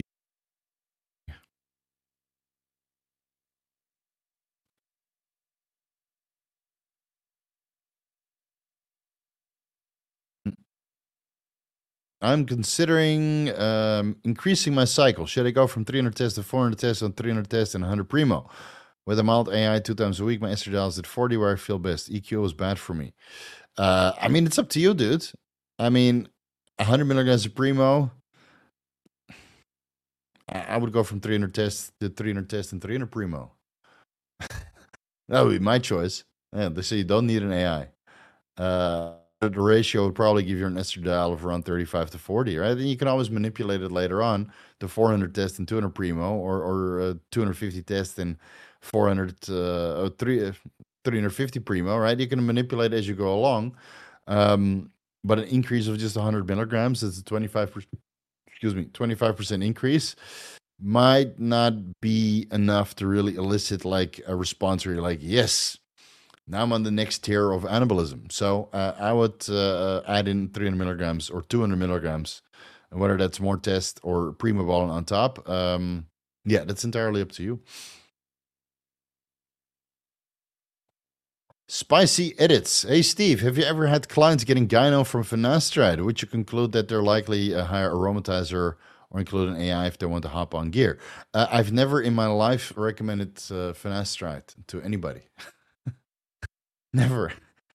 Finasteride is a last resort, man. I mean, it has so many issues with the libido, and again, like you mentioned, the gyno, right? The gyno is a side effect of finasteride because now you're inhibiting the conversion of testosterone into dihydrotestosterone, and thus more testosterone is converting into estradiol. Um, so no, I've never put anybody on finasteride. I've taken plenty of guys off finasteride and preserved their hair, but I've never recommended anybody to take finasteride. So yeah. And if they get gyno from finasteride, then check your levels and see how you need to proceed, right? So tell them to get some fucking blood work done and then see how they need to proceed. Do they need raloxifene to block the estrogen receptors? Potentially, right? Do they need an aromatase inhibitor to prevent the further conversion of testosterone into estradiol? Potentially. But estradiol helps with hair growth. So maybe it's not the DHT that was causing hair loss. Maybe it was the lack of estradiol, and now suddenly estradiol is super high, and comparatively you double your estradiol, and thus your gyno gets sensitive. And so hair loss is a complicated thing, and I'm sick and tired of people saying that it's just DHT related. It is a contributing factor, but it's very likely that you're just eating poorly, and they're inflamed, and they're just wearing a hat all the time, right? Or whatever. So all these things contribute. So I would take your client off finasteride and really start diving into hair loss prevention strategies because I feel that minoxidil and ketoconazole at a low concentration with topical dutasteride is superior than oral finasteride. And even then, in a lot of cases, it's just not required. Yeah. All right. Classified Recon. Ever do a podcast with Man Medicine? That's already been recorded and will drop next week. Yeah. So I'm well ahead of you. It's coming. Stay tuned. Big House, I see you have a lot of questions, but let's save some time for the other people because I see you now every 5 posts. Jane, should I hire a coach to grow my online coaching business? How do I pick a good coach? So you're a coach and you need a coach? What? I don't get it. I don't get it. Why? If you want to hire a business coach to be an online coach, maybe. But I will tell you this: every single day, all these phony wannabes are in my inbox. Steve, do you need me to level up your coaching business? No, I'm retired, you stupid fuck. I make more than you do. I'm pretty sure of it because I don't do outreach. I never done outreach. People came to me because I was good. And I put myself out there on YouTube or Instagram with high quality content. So if you want to grow your coaching business, put out content and people resonate with your ideas, will come to you. Right. And then if you need to do outreach later on to get your coaching business started, go for it. Go for it. But I never did outreach in my fucking life. I never did outreach. I see all these guys doing it. They start, all these supposed business coaches. Dude, if you're good at what you're doing, people will find you. I hate to say it. But if you're good at what you're doing, people will find you. So I get all these guys in my inbox. Do you need a copywriter? Do you need business advice? Do you need this and that? And no. If you were good at what you're doing, I would find you. It's that simple. So I would say no, you don't need an online business coach. Um, you know, go follow Dan Coe's YouTube channel and get some ideas there. I mean, I get business advice from him for free because I just watch his videos. His videos are absolutely excellent. That's why we did the biohacking and or a business and biohacking podcast. Which if you guys bring those views up, we might do another episode. And everything you need to know about business is out there for free, dude. Really. Or Jane, this is a female, right? So, Jane, ma'am, uh, just do it by yourself. And then later on, if you need some sort of a coach to help you streamline your business, again, you can probably get that advice for free because, people will help you for free if you're good at what you're doing.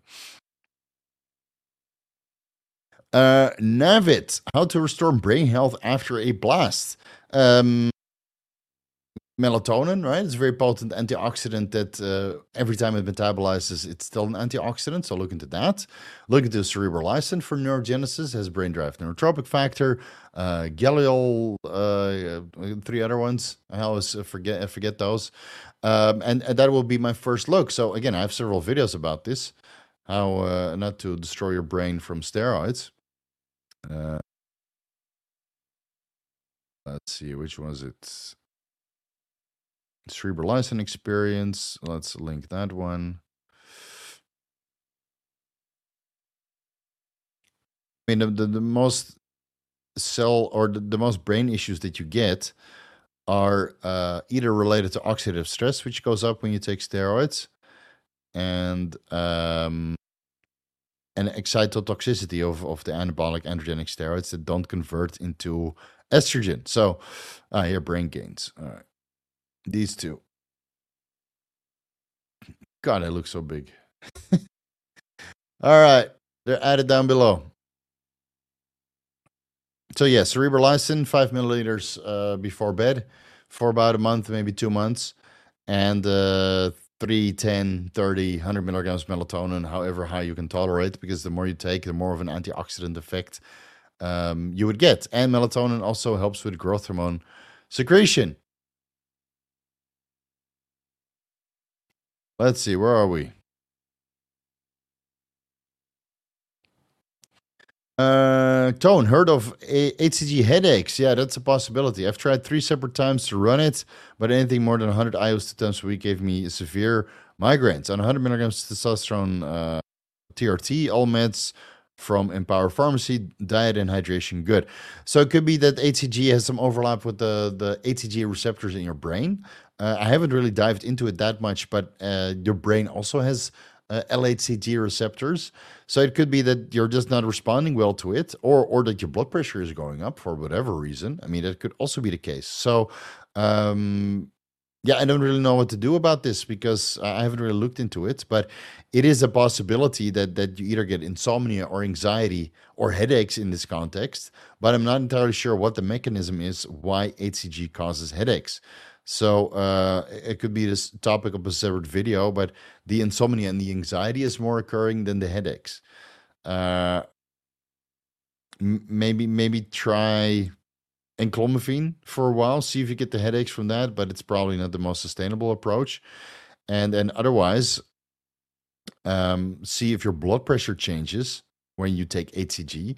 And if that's the case, then you can always mitigate the blood pressure changes with, electrolyte intake or Cialis or beetroot extract or telmisartan if you need it, which I'm sure many of which, or which I'm sure Empower can prescribe, or through your prescribing physician getting it from Empower. So yeah, a multitude of different options you have.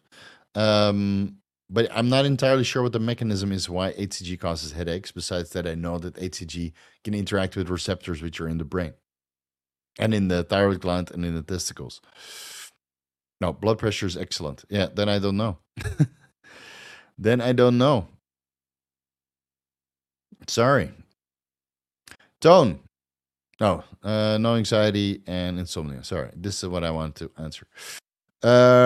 Is Thailand the best place to get gyno surgery? I mean, it's reasonably cheap compared to other places in the world. There's plenty of good gyno surgeons here. The best one that I wanted to go to, the hospital charges extra for foreigners. So I decided not to do it. And I don't know. I'm not really in the right mind space to do a surgery and then sit there and not be able to go to the gym for a while. So nah, I'm gonna skip it. So if you want to come to Thailand to do gyno surgery, yes, you can. There's many good gyno surgeons here. It's reasonably cheap, and just don't wash the incision areas with tap water because it's likely to get an infection. Right? We don't drink the tap water here. We get our water delivered. So you can do it here. And then make sure you have a little bit of a holiday before you get your gyno surgery because afterwards you can't really go out, right? You just need to sit there, and then a week or two later you can fly home.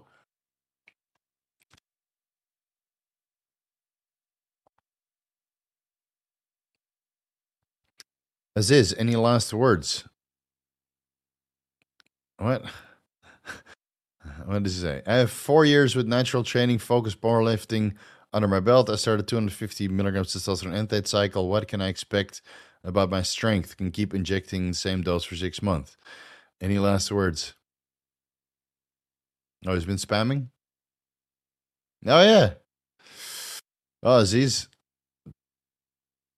you're out of here. Iron Grid, where the fuck are you? Doesn't matter. Maybe I forgot to put the banner up. People don't even read this anyway. So it doesn't matter how many times you say it. It doesn't matter how many times. Yeah, Aaron Grid, you're fired, dude. You're fired. Get out of here. All right. Where are we?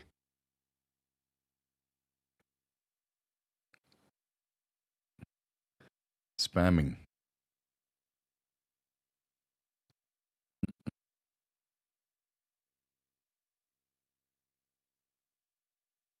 Mead. Can I stay on 250 milligrams testosterone for life, considering that it wasn't recommended by medical professional, just taking it for adding on more muscles? Well, it's a little bit more than TRT. So I think at one point, like when you're 60, 70, 80 years old, if you're still into testosterone replacement therapy, you might, excuse me, you might want to lower the dose to, let's say, 200 to 150 milligrams testosterone. Like most guys at one point would say, you know what? It's not really worth it to me. And I think as you get older, you get less resilient to high testosterone levels. I mean, naturally, testosterone levels decline as you age. There is a biological reason for that, even though we try to find it because we want to stay, vital and rejuvenated, and of course have a good workout and a good pump. So in the gym and in the bedroom, huh? If you didn't get it yet. So I would say, yes, you can take it until it's time to reduce the dose. But and I know guys that have been on testosterone for like 40 years, So, I think Arnold Schwarzenegger and not Robbie Williams, Robbie Robinson. Robbie Robinson. I think all those guys are on a little bit of test, man, but not 250, probably like 150 or maybe 100. So I think it's very sustainable, but at one point you might have to lower the dose as you age, right? And time will tell. Time will tell.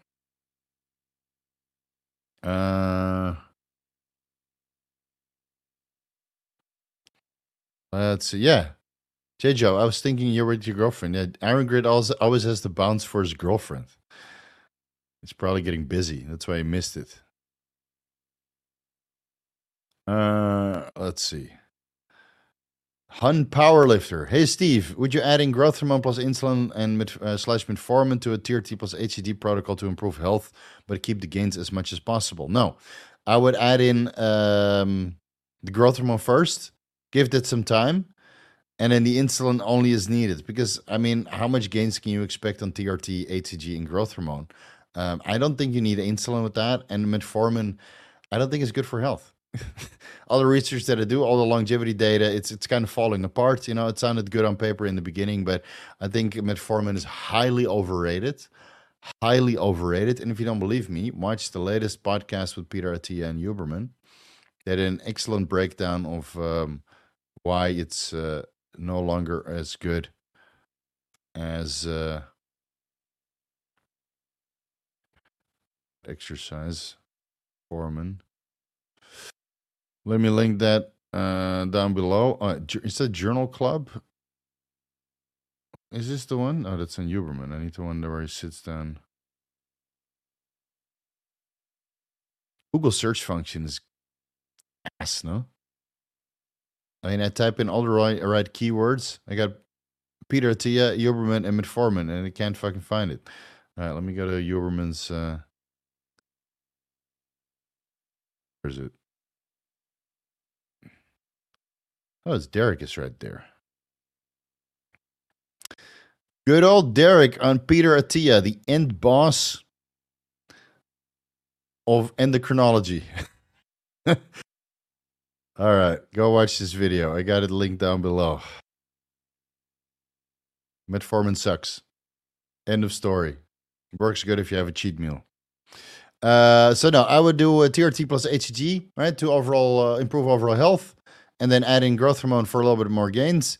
And then if you really eat a lot of food and blood glucose levels are starting to rise, but it's not because of loss of insulin sensitivity, but it's because your pancreas is kind of failing, or you're not on enough testosterone to promote insulin sensitivity. There may be a little bit of insulin around the workout, or low dose long acting insulin upon waking, but metformin, no way, man. It just makes you flat. It just makes you flat. I think metformin has its place for intermittent use, but not for daily use. No way. Steve's right. God, every time I see Steve streaming, I'm with my girl. Well, it's Saturday, right? So Saturday is wifey day. Steve pulling me away for pussy. I think he knows best. Well, at least you have a capability to learn something new now. Right? Unless you read the Kama Sutra every weekend and you're doing something new with your girlfriend, then let me know, man. I'll find another editor. And if you got to get your pumps in every Saturday while I'm live streaming, I'm not going to cock block, right? But I do need an editor or a moderator to keep these dildos at bay.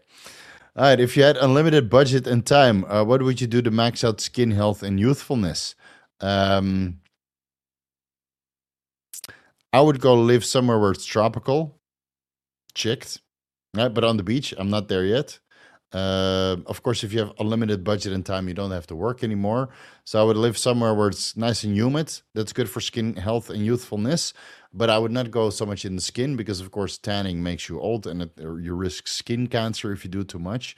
Glutathione, NAD+, doing that already. Eating healthy, doing that already. Fish oil, vitamin E, doing that already. Collagen, just a general, low inflammatory diet and low inflammatory state. And of course, you get inflammation by listening to guys like Ryan Russo or Victor Black or Jordan Oakley, right? Those guys, just if you want youthful skin, just avoid those fuckers, right? Just avoid it. It's not good for your health and not good for your skin and definitely not good to look youthful, right? So avoid all the drama at all costs. And then, yeah, I think that would be best. But if you have unlimited budget, you basically don't have to work, and it's stress that that makes you look old as well. So yeah, one day, guys. Is Bitcoin at 250,000 yet? I mean, let me check the charts. Damn, still at 38,900.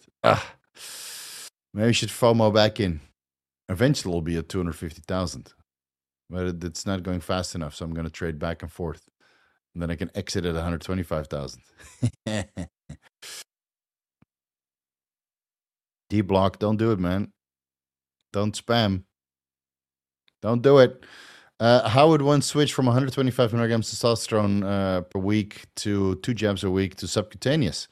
Well, you could just do the same jab subcutaneous from intramuscular. But if you want to do it every week or every day, well, let's whip out the calculator. 125 divided by 7. All right. Is 17.85 milligrams per week. So let's say you do 18 milligrams. And if the testosterone enanthate at 250 milligrams per 1 milliliter, let's see. Oh, yeah. 1 divided by 250 times 18 is 0.07 milliliters or 7 IUs on the insulin syringe sub-Q every single day. All right. Good luck. Make it so. Sultan, Hey Steve, why does 5 milligram Cialis give me bad chest pains? How can I mitigate this issue? Uh, are you talking about chest pain or are you talking about acid reflux? Because if you have chest pain from the vasodilating effects, then I would recommend you not to take Cialis and do some cardiac imaging to see if you have any underlying issues, because that shouldn't happen. Now, if you have acid reflux, watch the acid reflux video, right? Because Cialis can alter your gut acidity levels, and you need to increase your gut acidity levels with apple cider vinegar and eating a little bit better. But if it has chest pains to the point that it's in your heart and heartburn, right? Heartburn is in the esophagus from acid reflux, and actual chest pain is in the heart. Stop the Cialis and get some imaging done, because that doesn't sound good to me. Yeah. Let's see. RC. Steve, have you ever tried tesamorelin? Yes, I have. Didn't really raise my growth hormone or IGF-1 levels that much, so I stick with Serranos. Does it have any value VAT reducing, value added tax? What does VAT? RC, specify. What do you mean with VAT? I'm a financial guy. I read it as value added tax, which is despicable. VAT, abbreviation.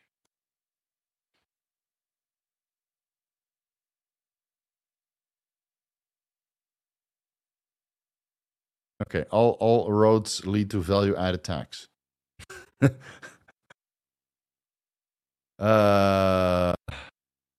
Visceral fat. All right, next time just type that out. So let's read it again. Does tesamorelin have any visceral fat reducing effects for people not on anti-HIV medications? How's it versus regular growth hormone? I don't think that the growth hormone or any growth hormone secretagogue can actually reduce visceral fat. You're just going to have to starve that off by fasting. Fasting has been shown to reduce visceral fat. But tesamorelin, growth hormone, I think that's very inconclusive. Really. Even clenbuterol and ephedrine, I don't think they have a pronounced effect on visceral fat levels. So just if you want to get the visceral fat off, eat better and fast a week or at least 2 days. It seems that visceral fat starts to go away after 2 days, and then it goes away. And if you want to take some testosterone to improve sleep quality or to get a slight anabolic effect on top of the testosterone replacement therapy that you're taking, or a little bit more youthful skin, then go right ahead. How does it compare to growth hormone? I think testosterone will give you 1 to 2 IUs of growth hormone comparatively. And if you want more than that, you need to go exogenous growth hormone and start pitting that. Yeah.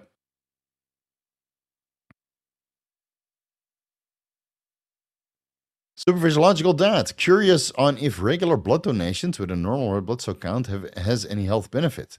Uh, I mean, if your blood is full with toxic mercury, maybe, or other toxins. But no, I don't think it's necessary. I mean, people say that they feel healthier after donating. It's because their blood pressure is so freaking high, and they literally take the blood out and reducing their blood pressure. So this, they feel less flushed and less pressure and less, just side effects associated with blood pressure. They feel cleaner, quote unquote, but it's just blood pressure. So if your blood pressure is in a range and you have normal red blood cell count, I don't think you need to do blood donations. But if you have high mercury levels or other heavy metals in the bloodstream, EDTA chelation therapy, or what is it called? Hemodialysis to really get it out. That might be the way to go to. But I think for healthy people, I don't think there's any additional benefits to donate blood unless you want to give it to somebody who is not healthy. Then at least for peace of mind and sense of well-being that you're giving back or giving healthy blood to another individual who needs it for blood transfusion purposes, then I think it has health benefits because it's good for your karma. Right? You're building up some merit, and then if you go into the afterlife and all your good deeds will be measured against your bad deeds, then maybe you score a couple points there. Let's see. Man, I'm getting sleepy. All right, we still got 30 minutes to go. Shit. Steve, some live stream support. Thank you very much. Much appreciated, big bicep. Man, those biceps are a while ago. If also interested learning about HCG used from your videos and lives. So some discussion and deep dives are more than welcome. What about HCG? Yeah, that will be at the part of the membership section. But first, I got to go through all the steroids. So eventually, there will be an HCG deep dive and a growth hormone deep dive and an insulin deep dive, but it will be at a higher tier because insulin is risky. And if you can't afford $100 for an insulin ebook, then you shouldn't really be using it. And it's the same for the membership section. So yeah, we're just going to go through it eventually, but an HCG deep dive will eventually be a part of the membership section. All right, for sure.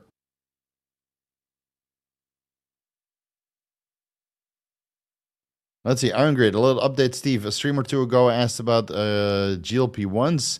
I decided to go with semaglutide because injection frequency is zero point 0.5 milligrams per week. I feel fucking great. I will definitely try liraglutide next cut. Try to split it up. Yeah, zero point 0.5 milligrams is okay once per week. But if you go a little bit higher, right, at one point you will start to notice that the appetizing and suppressing effects go away. And then instead of going 1 milligram per week, I would go to zero point 0.5 milligrams twice per week, splitting up the dose because from 1 milligram per week, man, you get fucking nauseous, dude. Ugh. No way. So, yeah. Yeah, so look for all the deep dives. But again, I mean, the membership section will be a tremendous undertaking. So please give me some time, right? Don't start bugging me like, when is it done? When is it done? When is it done? I already started drafting. I think I got about 25 pages worth of content. But it will probably be, well, I mean, Anabolics 11th edition is like 300 pages. No, that's even more. I think it's 1,000 pages. But of course, a lot of that is redundant.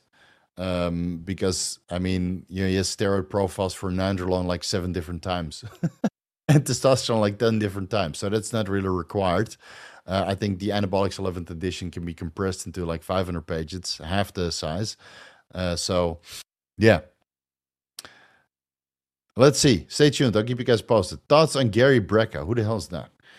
Gary Brecka, biologist. Oh wait, isn't that that guy that already got destroyed a couple times? Yeah, no, I no. He's in the news because he does some. Oh yeah, he does DNA stuff, right? Oh, he's in Tom Billieux.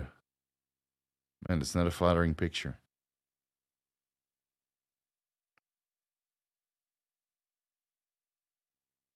Yeah, I don't know. Damn, he looks creepy. If you go to Tom Billieux, tell me if I'm wrong. Tell me if I'm wrong. I don't know you, Gary, but I'm not trying to hate. But this is just my observation. Go to Tom Billieux's video with Gary Brecka, and then just watch him without audio. Looks like he wants to suck my blood. Oh, I gotta turn it off. I'm gonna guys, otherwise I'm gonna get nightmares.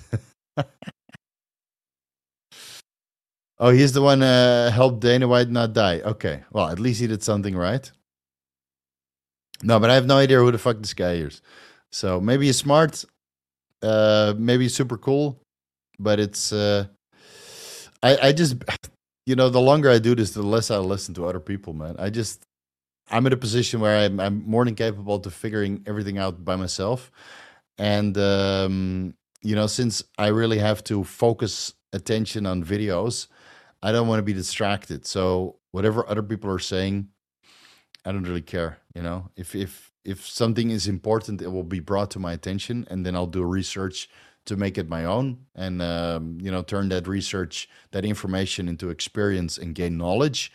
And then whatever Gary Brecka has to say, or Peter Attia has to say, or Hubern has to say, is just extra on top. Yeah. Yeah, perpetual self improvement. That's what I'm all about, but I don't need anybody to guide me in that direction, as arrogant as that sounds. All right, Koa. 40 milligrams Accutane and 10 milligrams Anavar per day. If the blood work is okay, is there any problem mixing in two orals? 300 milligrams testosterone base. So you're taking Accutane and Anavar, but they're metabolized through completely different pathways. And there might be something to say for having a little bit of Anavar with your Accutane, because Accutane kind of inhibits collagen synthesis, and Anavar promotes that, right?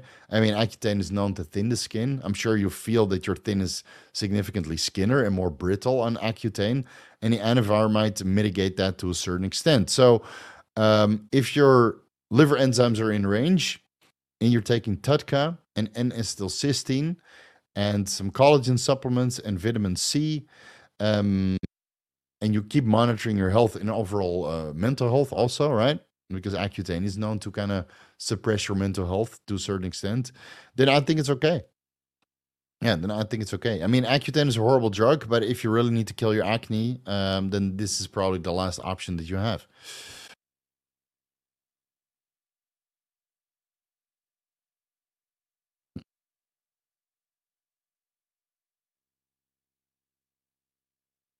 What's your views on this stack for focus? Lion's mane, 99% mucuna prurines, ginkgo biloba, polygala. Uh, not familiar with that. Vitamin B6, B5P. That's okay. I mean, we'll go over all of that when we get to part 3 of the Entrepreneur Nootropic Deep Dive. But, I mean, ginkgo biloba has some blood thinning overlap. Right? And Mercuri prurines, man, I already forgot. Lion's mane I didn't include. So, I mean, if it works, it works. That's all I'm going to say. Yeah, that's all I'm going to say. Alex, currently taking 300 milligrams ubiquinol, 400 milligrams ATP, 40 milligrams PQQ, 500 milligrams shilajit fulvic acid, 4 grams creatine, vitamin C 1000 milligrams, 500 milligrams serkestrone, so that's a 10% extract, actually 50 milligrams, and 2.5 milligrams Anavar pre-workout. Anything else I should add? Injectable aminoasylum stampede. Yeah, and take the 400 milligrams ATP out. No, but this sounds fucking good to me. This sounds really, really good to me. Yeah, this sounds fucking legendary to me. You can look into what is that mushroom extract? I forgot the name. It's like Peak O2.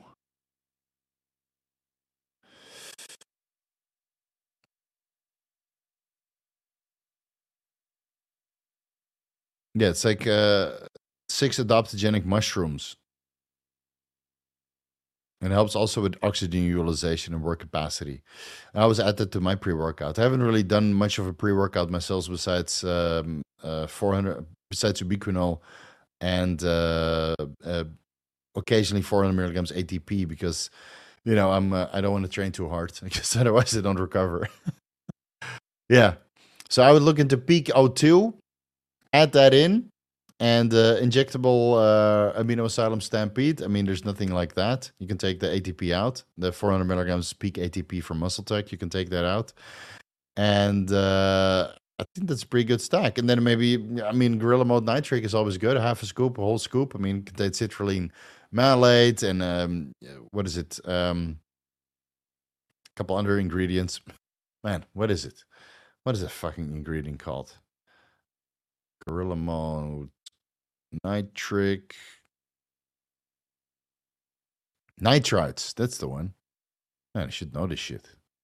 God, it's getting late. What is in there? All right, here. Sodium helps. Glycer pump, right? Glycerol. That's a good addition. Agmatine helps with focus. And sodium nitrite. Although that, if you start doing some research, then it might not be the best approach, depending on the research. Nitrites. Oh no. Well, I think there's worse things you can take. Maybe I should do like a video about how to spike your Gorilla Mode Nitric. Maybe that's a good idea. How to spike your Gorilla Mode Nitric with ubiquinol, MuscleTech Peak ATP, PQQ, shilajit fulvic acid, Peak O2, and Anavar testosterone. I mean, it's not really indirectly would help. Yeah, and then the aminoasylum stampede. So just put it all together, and then your muscles will be like bowling balls everywhere. Yeah, cordyceps. Yeah, also, yeah. could also help, albeit that I feel that most of the extracts are very, very low. I mean, cordyceps are highly expensive, and most of the extracts are kind of low. I mean, there's one guy in here sometimes that has extracts of cordyceps at a very high potency. Uh, cordyceps high potency, but most of the products out there are kind of low because it's just a very expensive product. Like Doctor's Best, for example, cordyceps extract, and it's 8%. The fuck? Or 0.28% adenosine. Ah, it's just gonna make you sleepy. Excuse me. Man, I don't know what I ate today, but I'm fucking burpy and hiccup all the time. Fuck. All right. Yeah, go to the Contra F source list. Not for cordyceps, though, but for sourcing questions.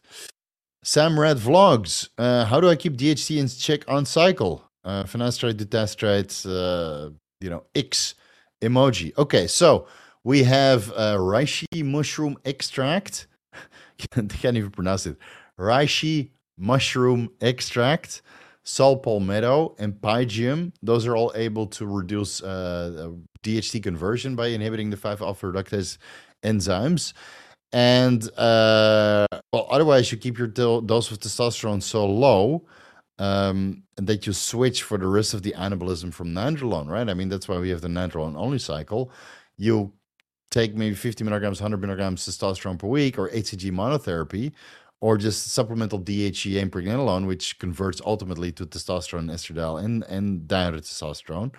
And then you get all of your anabolism from nandrolone, But again, I don't think that DHT is the sole reason why people get bald. I think it's just inflammatory states, poor micronutrient intake, poor hygiene, right? All these things contribute.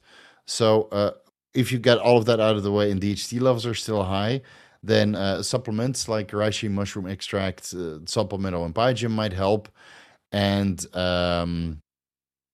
let's see. And then there's always a low dose testosterone cycle with nandrolone on top of that, because boldenone, dihydroboldenone, masterone, primo, anavar, DHT derivatives in general, and trembolone, trestolone all potentiate hair loss. So the only thing that's technically hair safe, and I don't think it's hair safe, but it just slows the rate of hair loss so significantly to the point you don't notice it. And so slow that you can actually regrow it with minoxidil and that kind of stuff. And that's nandrolone. So that's your only option. But I mean, it's not the end of the world, dude. It's not the end of the world. All right, because the questions are done.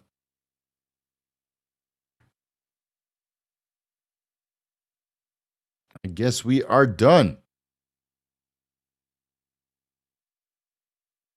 Let's see. Anything else fun to answer?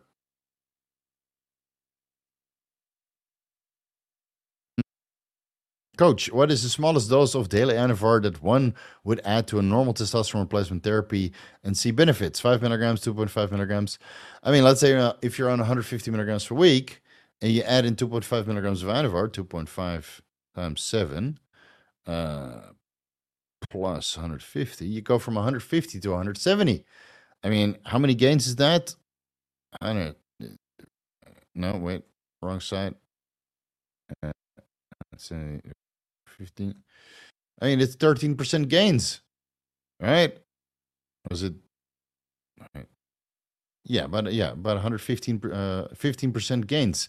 So give it a try, run it for like a month, and then bump it up to 5 milligrams. Run that for a month, and see if you notice more of a difference. But any extra steroids that you take on top of your TRT, of course, you're going to make more progress. So, I mean, I'm not against TRT with 5 milligrams Anavar per day year round. I'm not against 5 milligrams Anavar for women year round. If they do everything right to sustain their menstrual cycle, right, then it's in the context of trying to at least make money online or being a competitor, right? So, if you're just taking Anavar for the fuck of it and you're not making any money off your physique, then I'm going to do it.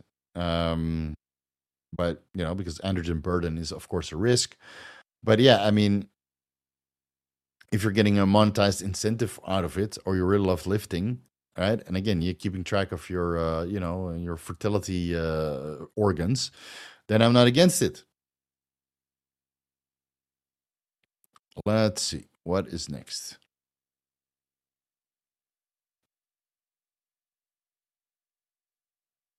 What is next?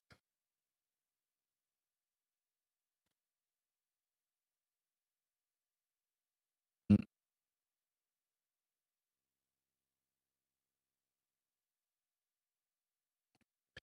Are there any potential sexual side effects from taking EQ, at around 600 milligrams per week? I mean, your estrogen, if you're talking about EQ, right? Is the P next to the Q? No. EQ, yeah, okay. Nice work. All right. Well, yeah, I mean, boldenone can raise estrogen levels and lower estradiol levels. So now the balance between estrogen and estradiol is off, and that's not very favorable for your libido. So that could happen, but I rarely hear people talk about sexual side effects from boldenone or from equipoise. I mostly hear that from nandrolone or sometimes anadrol, but it also rarely happens. So it's usually the nandrolone that really causes sexual side effects, but that also doesn't happen for everybody. And then boldenone, I mean, it can happen. Let's say if you're taking boldenone in a caloric deficit, is it the boldenone that's skewing your lipids or your estrogen balance, and does ruin your libido, or is it the lack of calories, right? I mean, libido is more multifactorial, and that's why I made videos about it. So you have all the information that you need to make good decisions going forward. And but yeah, it could be a possibility. But please check your blood work before adding in the boldenone. Then 4 weeks into your boldenone at 600 milligrams per week, and see how skewed your estrogen and estradiol levels got, right? And then decide how you want to proceed accordingly. Yeah.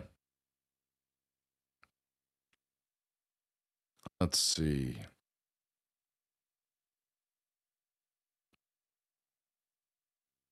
I guess we're kind of done through the questions. Oh, here's a fun one. How's life in Bangkok for bodybuilders? It's fucking great. It's fucking great. Yeah, steroids in the pharmacy, good food. Cheesecake Factory is opening up tomorrow, Monday, but we're gonna go on Saturday next week. I work remote and I'm looking to move abroad to a more affordable country where I also won't have a problem procuring what I need to cycle. Yeah, so Bangkok, Thailand is basically the best place to live as a bodybuilder, honestly. The traffic is a bit shit, it's a little bit congested, the air quality isn't the greatest. But Bangkok, people wise, is less toxic compared to Pattaya. I would say Pattaya, I feel is a bit toxic regarding the people. It's a lot of weirdos there.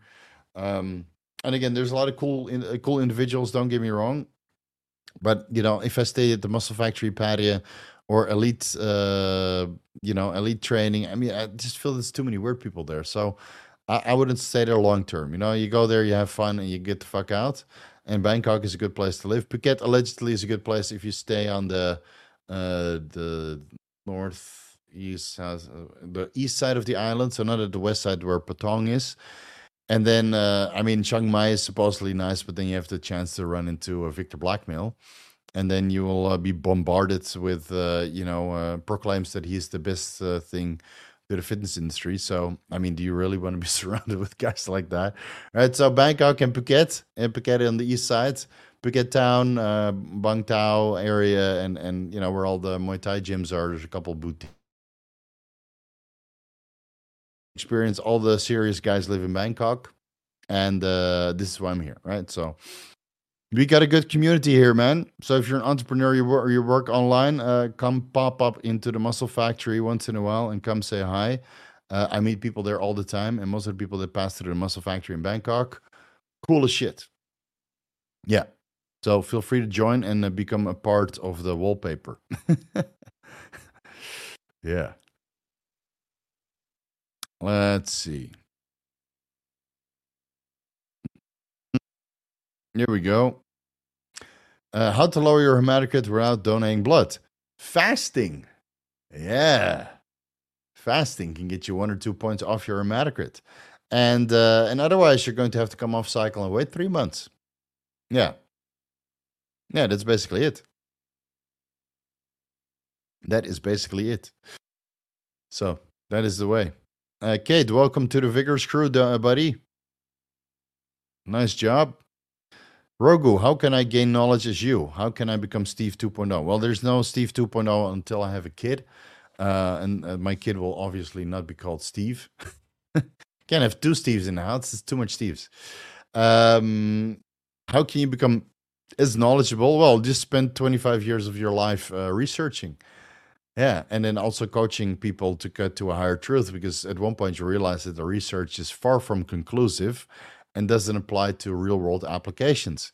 Because there's probably like 10 or 20 studies performed on bodybuilders in total, right? Using performance enhancing drugs. I should index them at one point, but then it will be an hour-long video and nobody has time for that. Right? All studies performed on bodybuilders. And then all those guys interpreting scientific evidence from, people with diabetes or grannies. And then you guys will realize that they're kind of stupid, right? We can extrapolate from the scientific evidence, but it's not hard data until you get your hands dirty and make it relevant for bodybuilders. So sometimes people say, Steve is not evidence-based. Yeah, I'm experience-based. Yeah, and that wins. Yeah, that's why I have 100,000 subscribers here and you do not. Sorry to say it. Experience-based wins, man, when it comes to this kinds of subject. So spend 25 years of your life researching and getting your hands dirty through self-experimentation and guiding people through a higher truth. And then you can be the next thing. Yeah. And then by the time I'll already be gone. Yeah. All right, let's do no more super chats, guys. No more super chats. There you go. I put it on. Oh, Martin. Oh, man, you got it in so fast, right? Second question. How much caffeine do you consume daily and how late?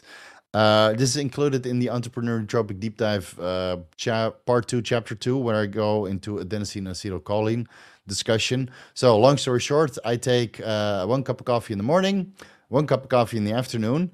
And then if I record videos, instead of my second cup of coffee, I take Gorilla Mind Respawn, which has about 200 milligrams caffeine and hydrous.